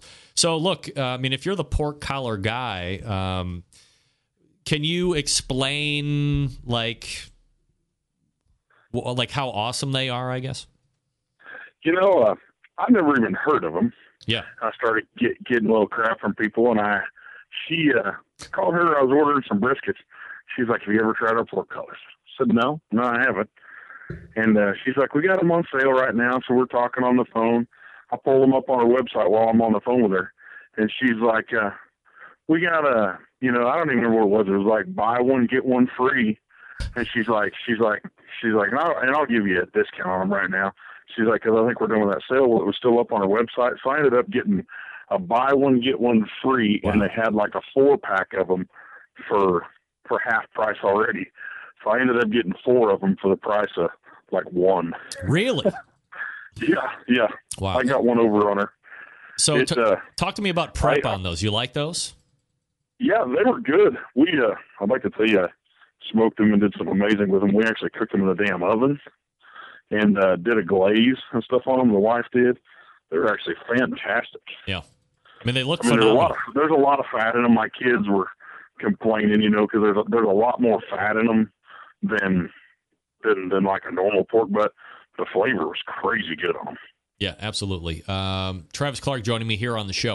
All right, so I have a lot of questions for you, and hopefully you got some time. Maybe I can hold you over. I'm going to ask you, launch the question up front. If I could hold you over for a second segment. Oh yeah. So let me back way the F out here real quick for the people that might just be tuning in tonight or just kind of getting into competition barbecue here this year. That's their New Year's resolution. Little quick background about Travis Clark, the Clark Crew Barbecue Team, kind of when you got into competition barbecue and how you found out about competition barbecue. Cool. It was like 3 years ago at the American Royal. That weekend that was going on, I was in Kansas City doing a kidney walk for a good friend of mine who had a kidney transplant in Kansas City. We could smell the barbecue going on. I kind of figured out what was going on, asked around, and the American Royal happened to be going on, wasn't too far away. So I got online, we did a little looking, told my wife, I said, before we head back home, we were living in far western Kansas then. I said, I want to go down and check it out. I was a big barbecue eater, loved it. Never knew anything about competition barbecue other than watching a little bit on TV. You see it on there, but know nothing about it. Well, we had seen Johnny Trigg, of course. One of the first people we walked by is Johnny Trigg. I thought, oh my God, there's Johnny Trigg. We checking it out, walking up and down the aisles, met Rod Gray, talked to him for a little while, fell in love with the Jambo pits there. And I was a big biker. I had cool Harleys and everything. And, told my wife, I said, man, I could get into this. You see all these guys having fun and just having a good time. By the time that deal was done, I made up my mind I was going to take Rod's next class, and I was going to buy a Jambo.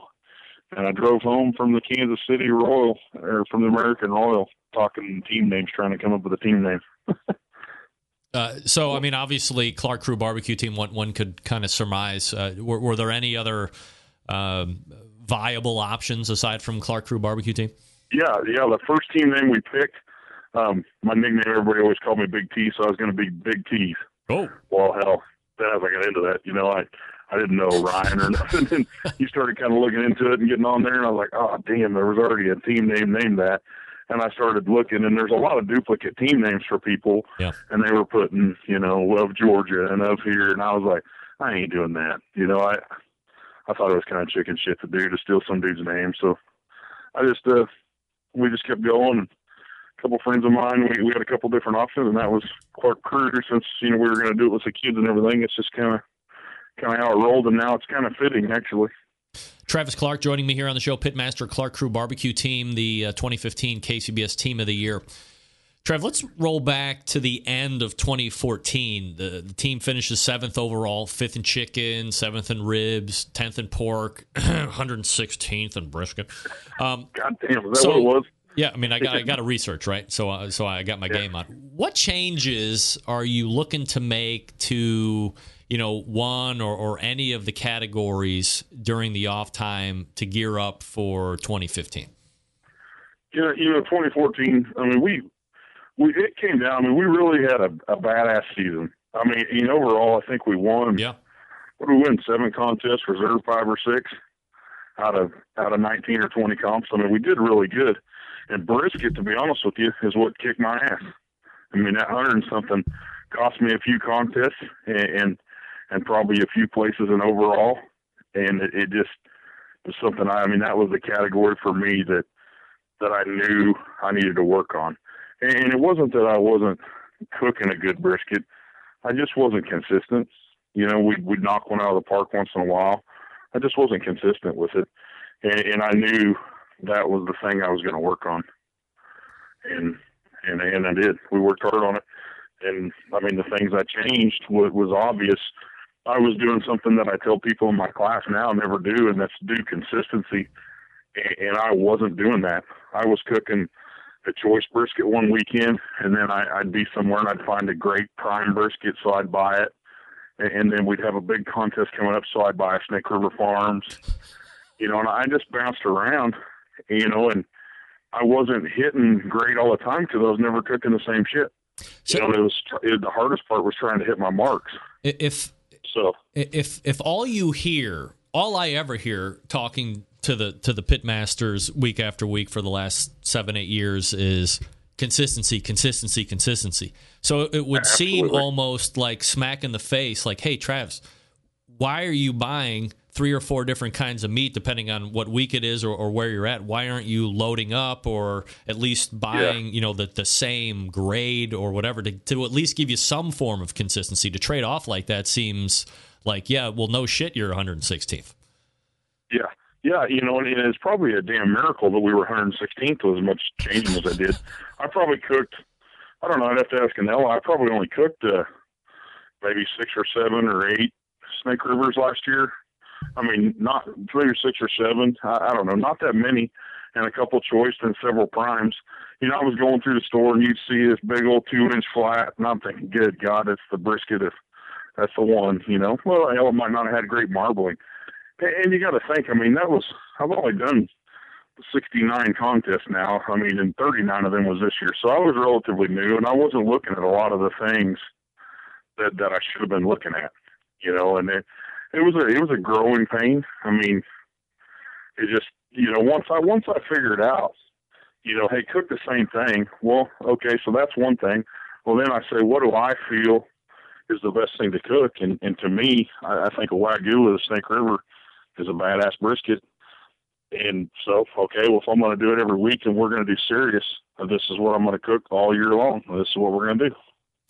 And also, my new sponsor, the Kansas City Barbecue Store, they started providing me with briskets this year. And that helped also. But honestly, I would have done it either way. Once I started hitting them, I try to tell people, cooking the Snake River, it's not going to be the thickest. I'm not going to lie to you. Some of them are, but the thing is that thing has so much fat in it. It's like a damn brisket with training wheels. You have such a more curve. You can overcook it a little. You can undercook it a little, and it's a little more forgiving than what a choice is. Travis Clark joining me here on the show, Clark Crew Barbecue Team Pitmaster. In regards to mindset, Trev, do you already know going into 2015 you're going to make that run for Team of the Year, or is it something that you ended up kind of building into as the year went on? Oh no, I knew what we was going to try to do. I came home from King of the Smoker last year, and I ran out of vacation time. We moved to Oklahoma, and I started this new gas plant up, and I just didn't have a hell of a lot of vacation time. And I really felt last year that I was cooking just as good as anybody. I just didn't have the time to go. You know, we came out of the gate last year and just crushed it. And then I took a couple months off basically and got this plan up and running. And then I just couldn't hammer down. And I was very proud of what we did. And you know, and after the Royal, we didn't cook a lot. I was like, you know, hey, I'm good with it. You know, we did good. We got up to number 2 in the nation. And I was like, you know, I'm proud of that. It's pretty damn good. You know, when somebody else has done, you know, 35 and we only did 19 or whatever. I was real proud of it. And then as the year went on, as we started getting down, you went from 2nd to 4th to 5th to 6th and down to 7th. And I told my wife, I said, man, that sucks, you know. And it don't suck. I mean, it's something to be proud of. But, I mean, I want to win. I mean, it's just, I'm not being a sore loser. I just want to win. And we came home from the King of the Smoker, and I told her, we were talking, you know, it's a 1,500-mile drive home. She said, well, how many are you going to do next year? And I said, as many as you'll let me. And the joke kind of went on. She said, what do you want to do? I said, you don't want to know. And she's like, what do you want to do? I said, I want to cook 40 times. I want to win 10 grand championships, and I want to try to win Team of the Year. She's like, well, do it. And I was like, no, I'm serious. She's like, well, do it. So I told everybody what we were going to try to do. The only variable in that was, is I'm not dumb. If I wasn't cooking good, I wasn't going to cook 40. I just wanted to be in the position, if we were cooking good, to be able to. So if I come out and it wasn't going well, I'm not too proud to admit, hey, shit ain't working. I won't go cook 40. You know, I'm not. Yeah, not cutting your nose off despite your faith. No. I just wanted to be in the position to make a run if we were in it.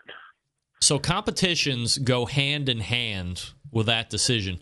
So how far in advance are you planning ahead, and are those contests strategically chosen to give you the best position for Team of the Year? In other words, some teams will do certain contests because they like them, or they know a lot of teams that they're friends with are going to be there, and they're not necessarily factoring in points per se.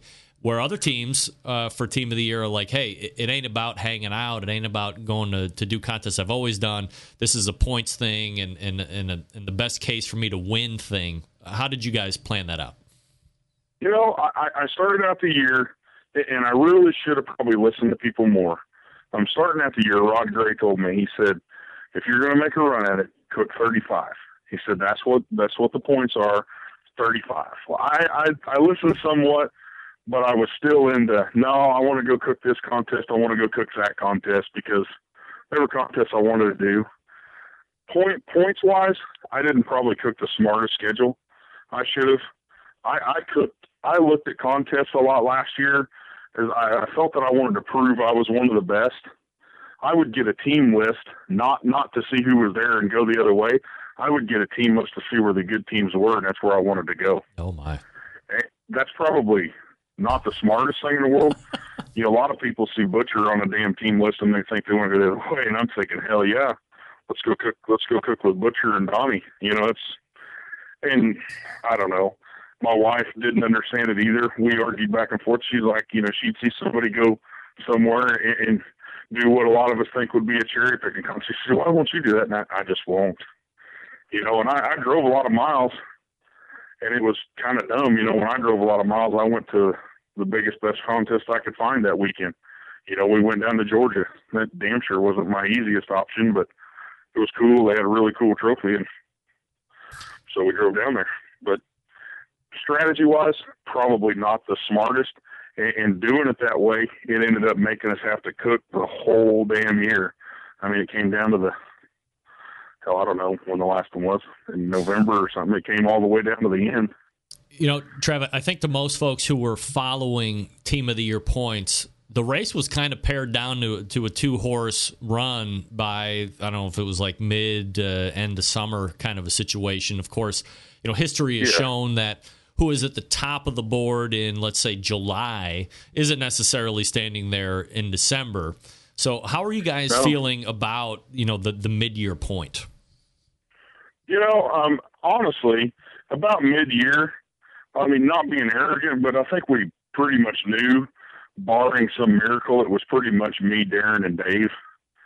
And it was just a weird year because we had both come out hot and just really jumped out there. A lot of people don't even really get heavy until the middle of the year.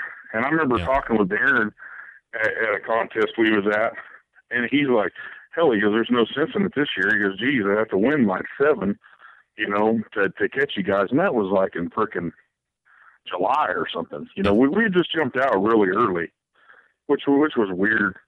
And we're probably lucky Darren didn't, because he could have probably still kicked our ass. But Darren has said on. I think I had asked him earlier in the year when he was on this show, when he was putting a good string together, and it was, I guess, what some would consider a 3-horse race. But early in the year, he said, "Hey, team of the year ain't me. If we happen to win it, because we did, but here's our cutoff date."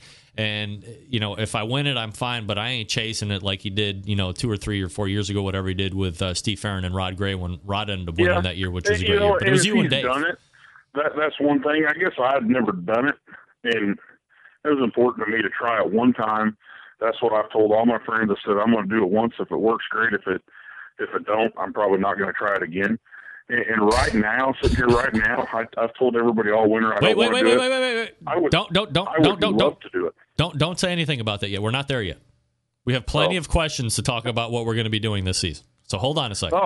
We got a lot of shit to get through here, man. Darren's been there, done that. The guy's cooked. Jesus, he's cooked a lot of contests. I think he told me earlier this year he did 42 one year. We did 39, 38 or 9 this year, and I thought that was insane. So, I can imagine adding 4 more. I freaking started in January. We did 1 in January, and, I couldn't imagine crimping that down to do 42. That'd be nuts.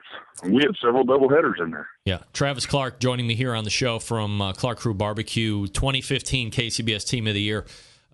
Travis, the gauntlet of October, November comes through and kind of goes. These are the biggest events of the year. The Pitmasters want to win, regardless of if it's a Team of the Year run or just to kind of notch it up as a Pitmaster during their career. It is more than clear at this point that Clark Crew and American Dream are the ones that are going to be kind of running the Team of the Year doorstep. So does the team start looking for events that might be a little light in competition, but heavy in teams to increase chances of GC and a points ad? They may. I was in a different position where I was in first place. I didn't have to win another contest. I needed to try and stop Qualls from winning another contest. And it was we're friends. So, it was a deal. He knew what I was trying to do and what he was trying to do. We're both going after the same goal. For him, it's smart to cook the contest that he felt he had the best odds against. He could basically pick where to cook. And I felt my best chance was to go cook the same contest he was at. Yep. Because my head-to-head record, I think me and him cooked head-to-head 20 or 21 times, and I'd won 15, and he had won 6. So I felt that my odds were really damn good going against him, and he is smart enough numbers-wise to know what works, what his best odds are, and it's what he does for a living. So, basically, Dave got to depict the last October on, for the most part, where we were going. It was literally he'd go to a contest, and I'd try to figure out which one he was going to, and that's where I'd try to be. So, in regards to teams picking, let's call it light competition, but heavy in teams, to you, is that kind of a dick move, or is that smart gamesmanship? And let me give you an example, I guess, specifically of that. We saw Dave run out to Southern Ohio to do a contest and ended up RGCing. But if they win that, it probably betters their points. There was a lot of teams there. Oh, yeah. Now, best teams in the KCBS, they're not in the Buckeye State. Sorry, Ohio. It's the truth. I live here. So doing an event here in Ohio is probably less competitive than you're going to get in Kansas or Oklahoma or even Georgia for that matter. So look, if it were me, that's how I would do it. I would plan out my whole schedule by any means necessary, lighten competition. If I'm winning team of the year, I would do the exact opposite that you did, Trev. I would stay away from Butcher. I would stay away from Donnie Teal and everybody else and get big competition teams, but like light in the thing. So, I mean, you're still... I guess my thing, I got a lot of friends that have been there and done it, and I hear people talk, I can't believe they did this. Can't believe people did that. You remember the year so-and-so did it and they ran from them. I wanted to do it where nobody in the country could say I ran from anybody. But if it's your money... That was important to me. Trev, if it's your money, what does it matter what anybody else... Nobody's helping you fund this or what... There's no anybody that knows me knows that it ain't the money. I want to win. I want to be the best, and I can't say I'm the best if I don't cook against the best. All right. And that's just me. It ain't the money. I mean, you damn sure don't want to get in this for the money. That's what I got my real job for. I want to cook against the best, and I had a hell of a lot of guys. I mean, young guys, old guys, guys that have won team of the year. I've had a bunch of them. I mean, I can't even count how many told me, so you did it right. And to me, that means a shitload to me. That means more than the damn ring we're going to go get here in a week is. Hearing it from guys like Trick telling me, you did it like nobody's done it in a while. I mean, to me, that's cool. That holds value with you. Yeah. Yeah. All right. Yeah. Can you wait? That's one of those ones. I'm that guy that'll give you your $1,000 in prize money back if you give me a $200 trophy.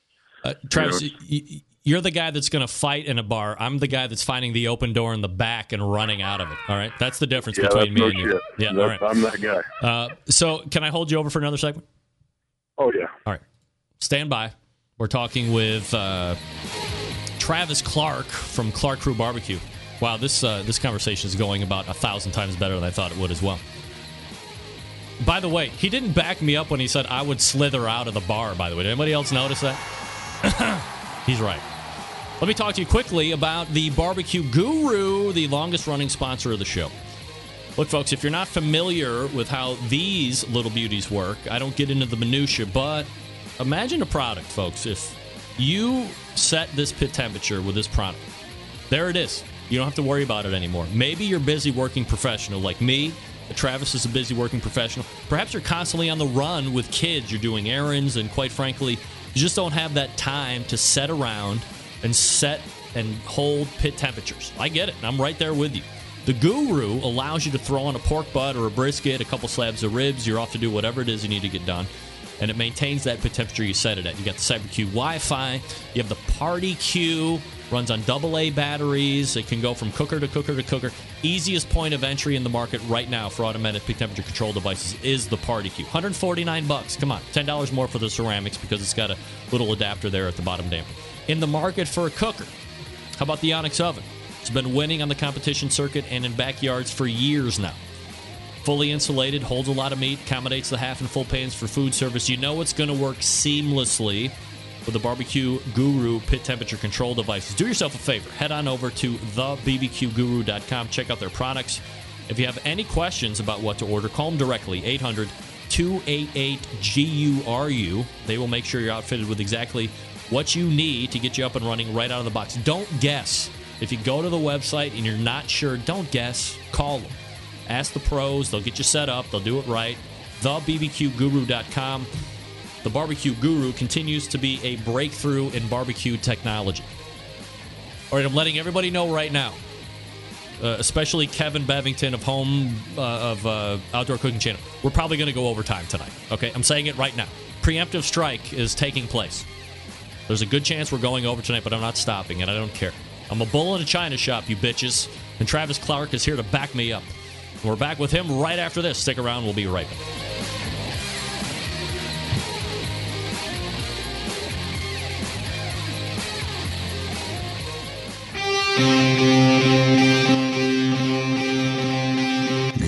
the smoke. Call 877-448-0433 to get on the air. Now, here's your host, Greg Rempe. All right, welcome back. 216-220-0966. Greg at thebbqcentralshow.com. Your 2 bits of contact information. Travis Clark joining me here on the show. Trav, thanks for thinking with me through the break here. And we continue on. So let me ask you this. In the end, no one able to overtake you. You secure 2015 Team of the Year for KCBS. And after you've had some time to kind of absorb it and talk about it and marinate with it, what does it mean to you to be the Team of the Year for the largest sanctioning body in the world? I'm very proud of it. I mean, it's probably, one of our biggest accomplishments in barbecue. I mean, I'd say that's one of the biggest things we've ever done. I don't know. I mean, I'm proud of that. I'm more proud of, stupid stats that don't mean anything. Like what? Than I am. I mean, like cooking 39 contests and only being out of the top 10 3 times. That's a bullshit stat to everybody but me. To me, it means a lot. It shows consistency to me. I'm proud of that. I'm damn proud to be Team of the Year. Don't get me wrong. It's just stats like that to me mean more. I mean, I can look at that and see if a guy was consistent or if a guy was lucky. Look at my head-to-head stats with somebody else. I'm proud of stuff like that. I mean, I look at it as I got a big learning curve. Darren Worth's probably the only guy in the country that has a winning record on me. To me, that tells me I still got a ways to go. Everybody else might think it's cool, but I see that I'm not. I got a hell of a lot of work to do. It's one of those deals. I mean, I was the best on points. It doesn't mean I'm the best cook. Trev, Dave Qualls called into the show unprovoked at the end of the show last week, just for a little quick hitter deal, and he said jokingly that American Dream Barbecue Team was first loser in 2015. And I know, look, nobody knows more than me. Dave is a competitor, and there's probably a small percentage. And Chris, his wife is just as fierce. I mean, I remember talking. That's the thing. Everybody think me and Dave didn't talk. It's shit. Me and Dave talk. I mean, we talked all the time. And when the season was early, Jesus, we probably talked 3 times a week. And and me and him told each other right off. We said, let's get after it and let's show them what Oklahoma's about. And we did. And me and Dave both said, he said, no matter what, 1 or 2, we both got to be proud of what we did. And I would have been, but I mean, Dave didn't want to lose, and neither did I. I mean, that's what we do, and that's hard when it's a friend of yours and you guys are competing, and it's a guy, even if it's just a guy, I mean, I like to see other guys do good. And it's kind of like when I took Rod's class, and it still beats in my head is, I don't go to a contest to beat anybody, but I go to win. And that's how it is. Me and him had to look at each other. Yeah, we're still friends. When he was getting very good rib scores, he'll probably tell you the same thing. I was one of the first guys to call him and said, what the hell do you need in ribs? Yeah. And I mean, I don't know. I mean, that's because we're friends too. I'd do it to butcher shit. I mean, I'd give my sauce to them or whatever, I mean, if they wanted something, me and Butcher talk, we're competitors, going for the same thing every single weekend, head to head. I don't know how many damn times. And we talk 3-4 days a week, so I mean, you're, I don't know, it means a lot to you. The friendships you get with guys like that and the respect you earn guys like that, to me, means as much as winning the damn thing. So there's probably a small percentage of Dave, knowing him like I do, in and out of the show, that probably believes that he thinks he's second loser, whatever that percentage is. So if there was a flip-flop at the end, you're second place, would there be any thoughts resonating with you of the same thing? Like you're like, damn, we put all this time, all this effort, it's second place, or do you have to take second place and be like, yeah? The things I'd be second guessing is the things I'm second guessing now. you know, that I still look at it and think, man, you know, how were we that close? You know, if it was still 50 points like it'd been the previous years, you know, we win by 150 points. Right. But it ain't. It's 35. And what's crazy is how tight a race that made it. And I think it's exactly what KCBS wants, is that it was probably damn entertaining for everybody except Dave and I. You know, I mean, I don't think either one of us enjoyed that. You know, making it basically meant to where we had to cook every weekend. And I don't think Dave feels like he lost anything. You know, I mean, shit. I mean, what Dave had, I think he had 10 GCs this year. I mean, that's freaking nuts. You know, I mean, that's a lot of. There's guys that have never won a contest. He just freaking won 10 of them this year. You know, so I mean, either way, the dude's a badass. Yeah, absolutely. You know? I think you were headed down this road, you know, a couple minutes ago, and I stopped you. But I've had Team of the Year winner on this show every year since pretty much the beginning of it.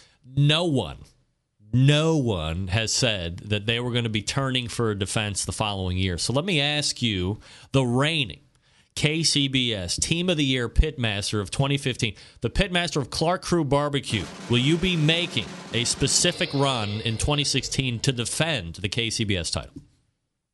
I can't. What? Oh. To give you an idea how much time I blew doing it this year, I started out January 1st last year with 200 hours of vacation time. I started out January 1st this year with about 90 hours. Wow. It's you know, my vacation starts over in September, and I blew the wad to do it this year, and that was just a choice I had to make. It was, you know, finish it this year, save some, try it next year. And I actually, at one point, I got to where I was thinking, I told my wife, I said, I don't have the time to do this shit when other people could drive, you know, a couple days to a contest that was a lot smarter to cook. So I said, I don't have the vacation time to do this shit. It was pretty obvious where I had to go cook.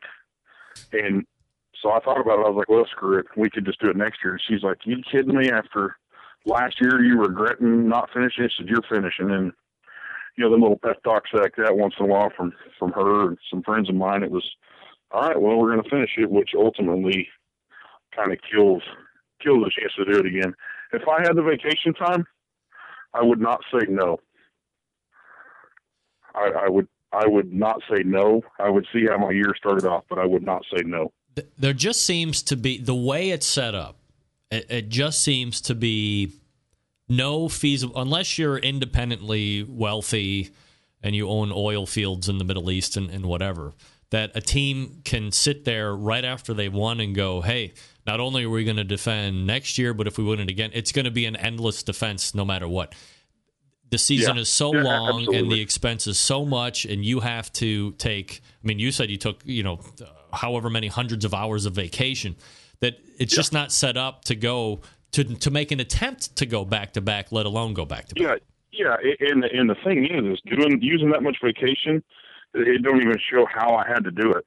Using that kind of vacation, if it was within 3 hours, I still worked a full day on Friday. You know, I rolled into contests.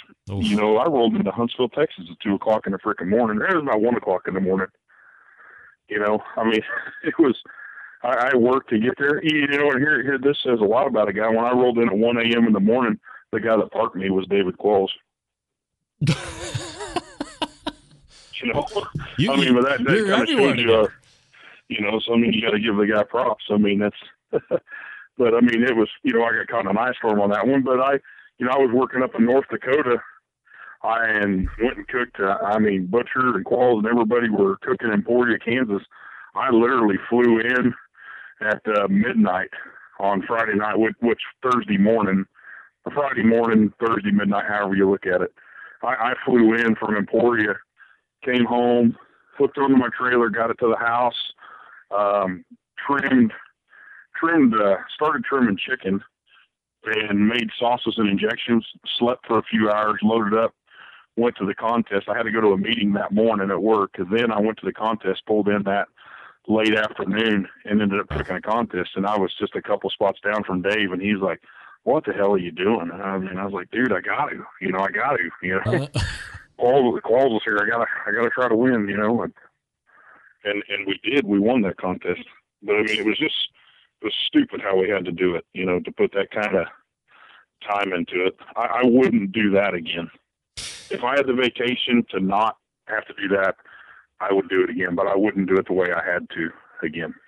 In any event, you take the title 2015 KCBS Team of the Year, which you can, and nobody can take that away from you. You go back into the annals 10, 15 years from now. Clark Crew reigned supreme over a 2015 competition season. So, a complete success all the way around once you get to the end of it, regardless of how you skin the cat to do it. Let me talk to you about some other topics here, Travis, because I'm interested to get your opinion here. There's no mandate that requires teams to be members of the KCBS to cook. Do you think that there should be a requirement for teams to be members of the sanctioning bodies they compete in, especially since the judges do?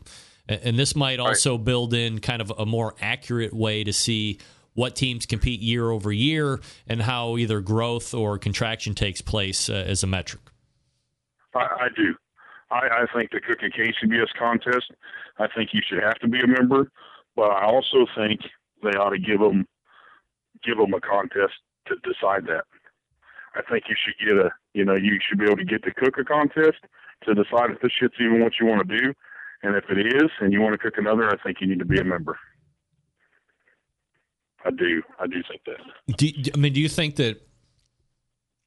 I don't want to sit here and argue with you, but I mean, it's not like people don't know what they would be getting into at this point, or do you think that some people just actually need to get their feet wet or get into the fire one time to really know what they're getting into? Well, some people. I mean, I think they do. I mean, I think there's a big difference between a backyard one. I'm all for them promoting backyard and getting people into it, and for that, I don't think they should have to be a member to do backyard or anything like that, even if it's judged by it. But I think if they're wanting to cook in the pro side against guys like this, and we pay our dues to do it, why shouldn't everybody? Travis Clark joining me here on the show, pitmaster of Clark Crew Barbecue Team 2015 Team of the Year, by the way, for KCBS. Another item that I want to talk to you about, expensive barbecue. I mean, who knows better than this than you, right?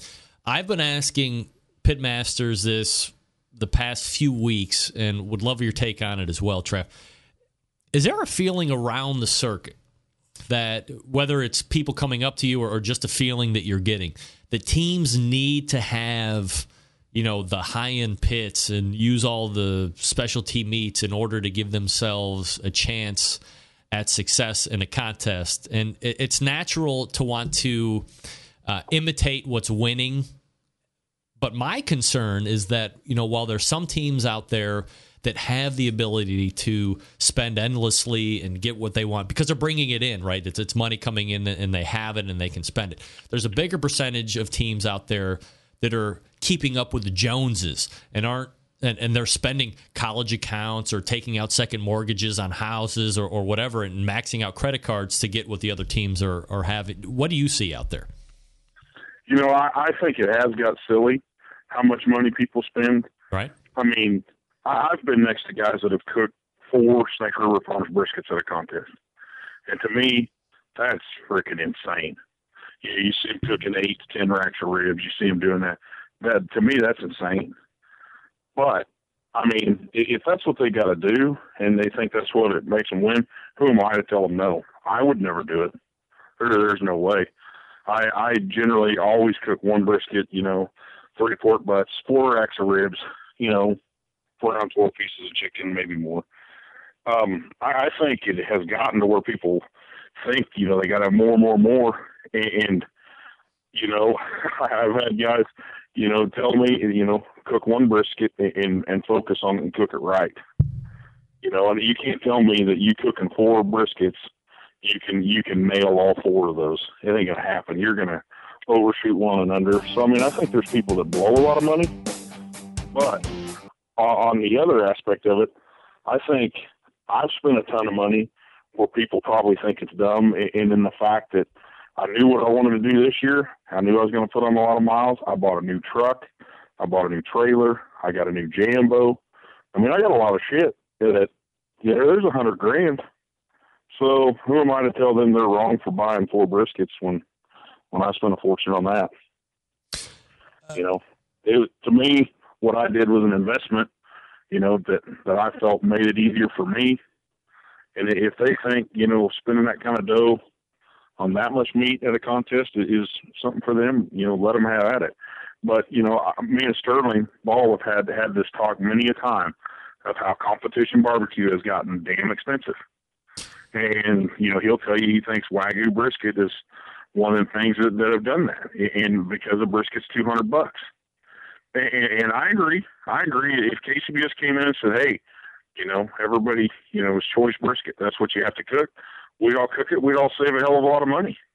But as long as that meat's a choice, I want to cook the best I can get. To me, that's the minute. If you're telling me, it's $100 more for a brisket, to me, I'll do it every freaking weekend because I want the best advantage I can, leaving my house. Pork butts the same thing. I want to.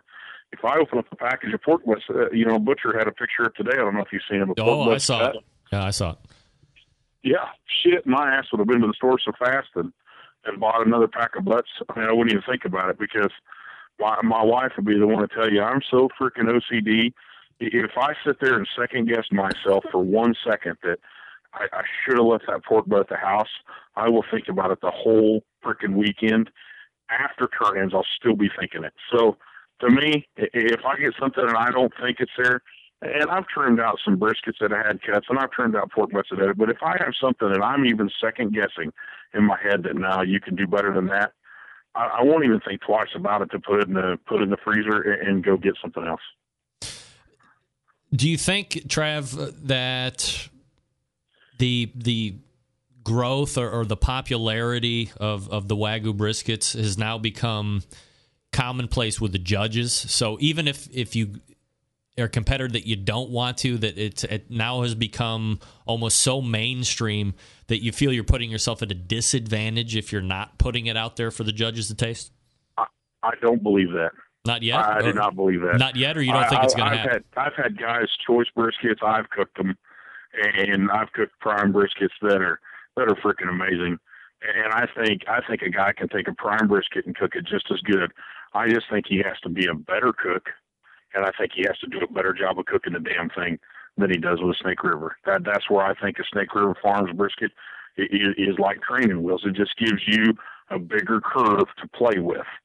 I feel that you have to be a better cook, and you can't miss a step cooking the lesser brisket.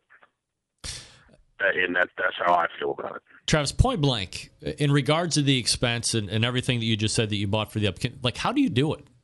Do you make a lot of money? Do you just have, this is a hobby and then you're just going to do it? I have a really good job. I work for One Oak. I have a good job.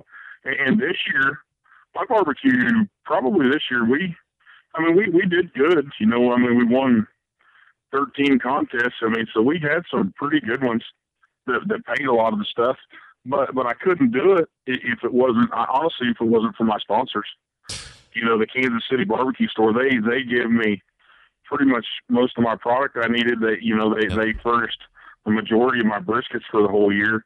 That's huge. Jeff and Dan, those guys, that's huge. Honestly, I would have still done the same thing I did this year, but I would have used a hell of a lot more of my own money. And that was huge for them to do that. Injections and stuff, Cosmo sponsors me there. My rubs, Rod sponsors me on the majority of my rub I use. I have a lot of support, on stuff like that. It's just it's that entry fee and it's that fuel that adds up. And that's the sponsor everybody wants, is somebody with some dough to help with that. And that's what I had to cover. And the majority of the time our contest did. Which I was very fortunate for that, and that don't happen very often. You're not going to get into barbecue to make money. I don't know anybody that's going to do that. For me, we were lucky enough to start doing classes, and that footed the bill for the rest of our season. We put on classes and did that, and for us that wasn't something I'm lining my pocketbook with. We used it for competition. You know, that's what we got a Jambo. That's what helped, you know, pay for a truck and all that. We put it right back into barbecue. So if you wouldn't have had the sponsors, you still would have done the frequency of competitions. It just would have cost more money out of your pocket. Absolutely. I was going to do the same thing I did this year with or without them. They were all just an amazing help. You know, I mean, you say you couldn't have done it without them. I would have, but I promise you my wife wouldn't be happy, and things would have been very stressed. But, I mean, no matter what, I mean, I had a goal in mind and I was going to do it. But, you know, when a guy can get support like that, it's amazing. And who knows, my whole season could have been different because that took so much of the stress out of it. You know, hell, add that level of stress to it when you're putting it all on your own. You know, when you have to win, that's freaking hard to do. You know, so, you know, it's hard to say. You know, yeah, that could have changed the whole season if I didn't have the support of those guys. You know, it may not have changed anything. Could have changed it all. How many classes did you guys put on? We did one in November. We got one in January. We got one in February, and I just released one today for in April. And that's probably going to be. It's probably going to be it. I had several people that wanted in on the February one, and I got a lot in at one time, and it kind of started to fill up really fast, and I actually got a few too many in it, and we got another class, and a couple people transferred over into that one, and so we're going to do that April one, and then I think that'll be. I mean, that really didn't have a lot of other times. That's when I wanted to compete.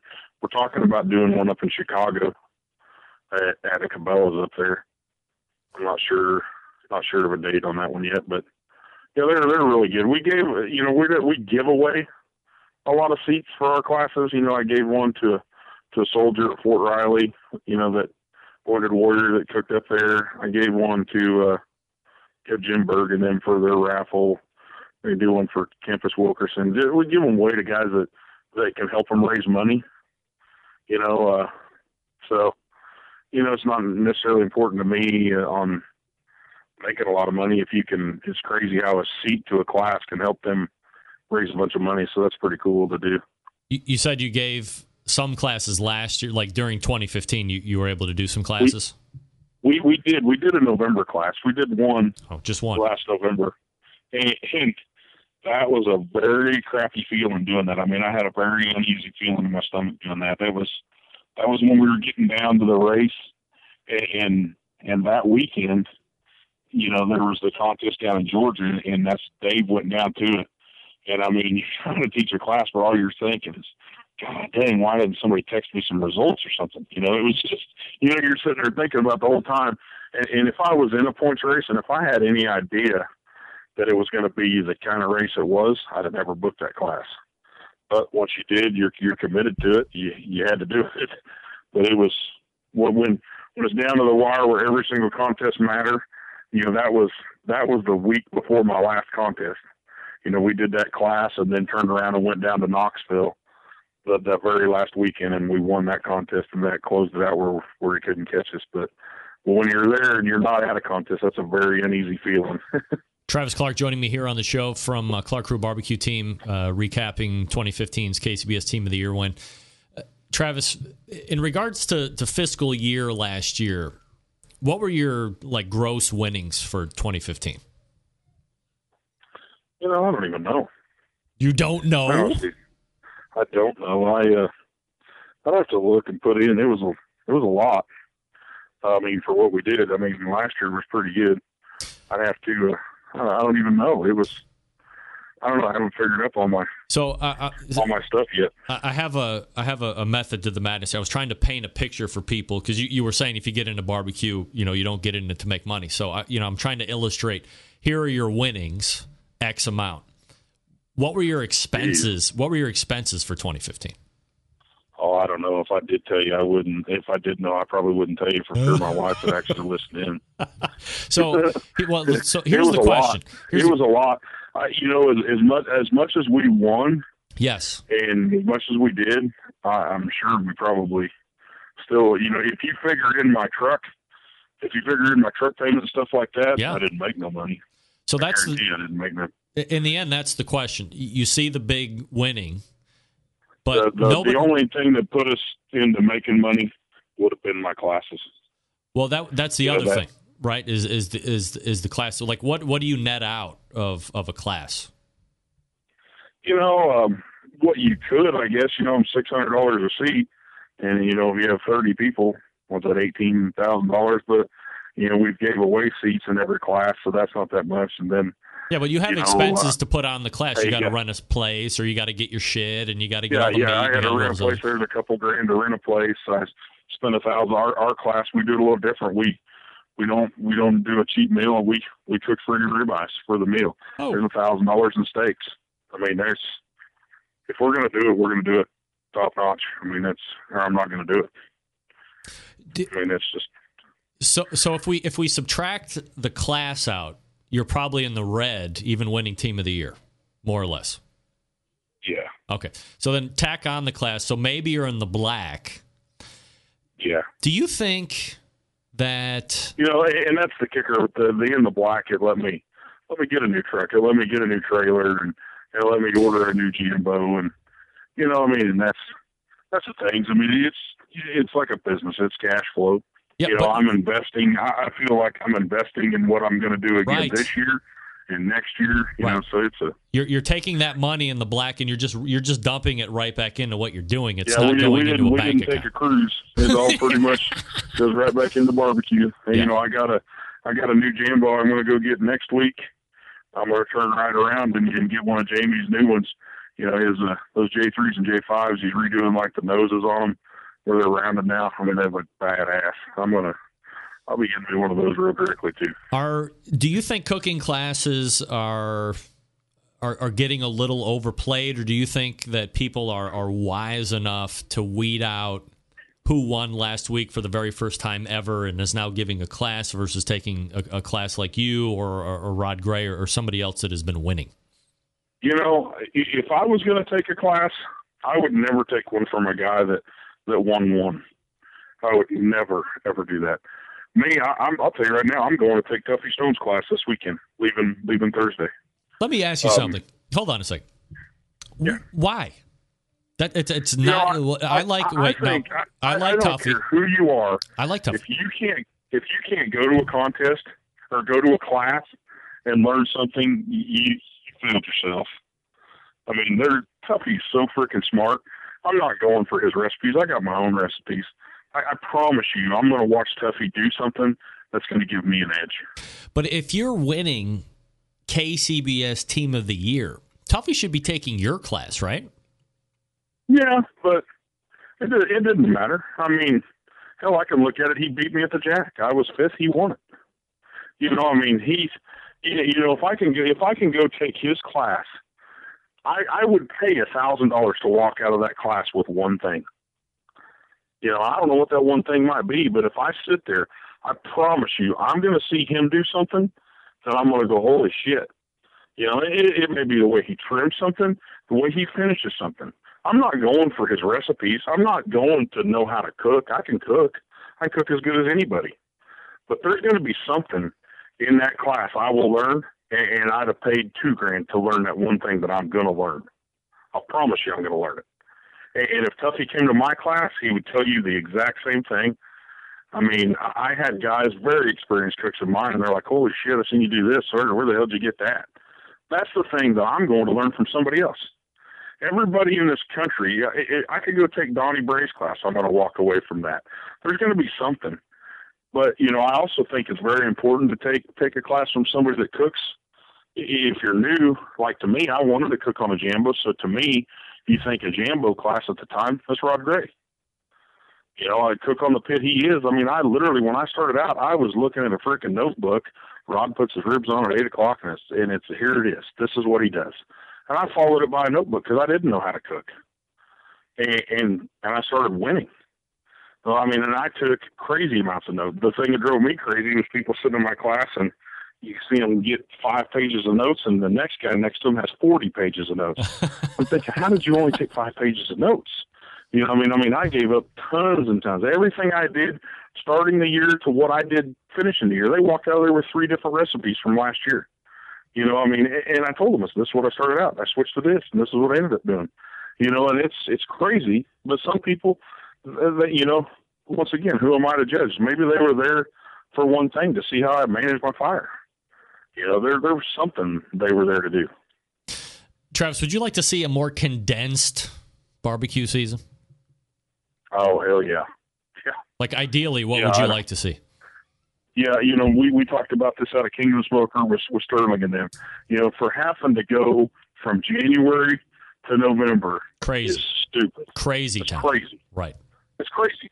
But if the thing is, like me and Dave were both in that. If Dave is willing to do it, I have to be willing to match and do the same thing, or whoever that would be. If one guy's willing to do it, the other guy has to be willing to do the same thing, or it's over. You know, and if the points thing was higher, it would have been over a long time ago. But, you know, hell, who knows? There's so many factors into that. I mean, I think it's silly that it goes so many. You know, I don't know. There's probably several ways they can do that. I wish they could do strength of schedule. But how do you do that, you know? I mean, that's nobody has a real solid way of doing that. You know, I wish head-to-head factored in for extra points. If you looked at that, I had great numbers with that too. There's nothing to factor in on that. I mean, it's just the way it was. We had to cook the whole year, and I'm pretty sure if you ask Dave, he didn't want to cook that damn much. Me and him talked several times how we were tired and burned out, but he was willing to go that extra mile, and so was I. Yeah. So you got to do it. Last question, Travis, and appreciate the time tonight. How lame is the allowance of kale as a garnish when, in fact, garnish is still listed as optional in the rules? It shouldn't that be? Shouldn't that be the major change? Shouldn't that be the change in the section mandating the use of garnish versus what types are allowed if you don't technically have to use them? When I didn't like that rule. Use it if you want. I don't care. I'm not going to change the way I do. You know, I ran a couple boxes this year with nothing in it and did fine. You didn't put any garnish in the box? I didn't promote it, but I ran boxes that didn't have any. I did a brisket box, took second place. It didn't have nothing in it but meat. Really? Yep. I ran a rib box, did the same damn thing, and we took, I had 12 ribs, 6 on top, 6 on bottom, not a damn thing in that box. Just to be a smart ass, and this was early in the year before points was in it, and we figured 1 ribs. Really? And it was like, shit, you know, and I could have made a better box with parsley. I just did it just to see. Cosmo was doing the same thing. You know, we were talking, and he's like, sure, I ain't running garnish. So, well, he ain't running garnish, neither am I. So here's... We did it screwing around, and then as points got on, I was like, well, that was probably dumb to do that. I probably should. But, you know, in the same aspect, if you ask me if I think I make a better box with parsley or with no garnish, I think I make a hell of a lot prettier box with parsley because I'm smart enough to use it to my advantage and to cover my mistakes. You know, I mean, if I have a piece of meat that, you know, a money muscle that chipped off an edge, I'll pack parsley around it where you don't see it. You know, use it to your advantage. So if it's there, then I'll use it to my advantage. So when you don't use it at that contest, does that give you some kind of a good feeling that indeed judges aren't taking into account whether there's garnish in the box or not? They're judging it on the box. Yeah. On the other aspect, the 2 of the boxes that I ran no garnish on, I did it in Texas. And that's because I sit there and thought, you know, it's freaking Texas. Of course, it's they're used to IBCA. And I'll tell you, I didn't run any garnish in my brisket box in Lubbock, Texas. I was either first or second. I think I was second in brisket down there. I didn't have no garnish in it, and I made my mind up in the cooks meeting. We were sitting there in the damn cooks meeting, and you got the reps up there rattling off freaking IBCA rules. He's sitting there going, hey, we got this. And I was going, whoa, it's KCBS, you know. And he's like, oh, yeah. And then 5 seconds later, he went right back to it going, pencil thickness, guys, and we're checking it. And I'm like, what the hell are you saying? This is KCBS, not IBCA. But right then and there, it told me, no freaking way am I running garnish in that box. And I didn't. Right. I ran no garnish. It was like second brisket. Travis Clark is the newly crowned KCBS Team of the Year. He will be wearing that crown all year. Well-deserved. A huge race and a gauntlet that he's gone through to reign supreme. And as you look back through time, as years pass, 2015 shows Clark Crew Barbecue Team atop everybody else on KCBS, and it couldn't happen to a better guy. Trav, really appreciate the time tonight, man. Thanks so much for coming on. All right. Thank you, Greg. You got it. There he is. Travis Clark putting in work on the show tonight. Holy crap. He was crazy. All right. I told you we were going to go long. And we did. Kevin, thank you. Hey, all the way back in the first hour, we talked with Ray Lampe. This might be the great. I'm stopping for the year. The best show ever. No show will be better than this the whole year. Ray Lampe came in and was shot out of a cannon. Then we had Anella Kelso talking about Berkshire pork in Karabuta from SnakeRiverFarms.com. Then she turned right around and gave away a 14 to 17 pound brisket and a pork collar to a lucky caller named James, who will be reveling in succulence. And then in the second hour, Travis Clark took over and creamed it all. Wow. Here's my promise to you. I put on a post on Facebook about getting some audio help and what. I might start this stuff tonight. I'm going to edit some stuff down tonight because there was a lot of good stuff here that I'm putting together. Segments, maybe. I say this, in the end, I'm probably not going to do it. But my hope is I'm going to put together segments that are 10 minutes or less to recap the year. And can play those on, whenever. All right, anyway. That's who was on the show tonight. Big show already for next week. Meathead, of course. Tim Shop from Tim's Full Belly Deli to complete the teams that I'll be following in 2016. September 11th, 2001. I will never forget. Until next Tuesday at 9 p.m. Eastern Standard Time, this is your program host and proud U.S. American, Greg Rempe. Good night now.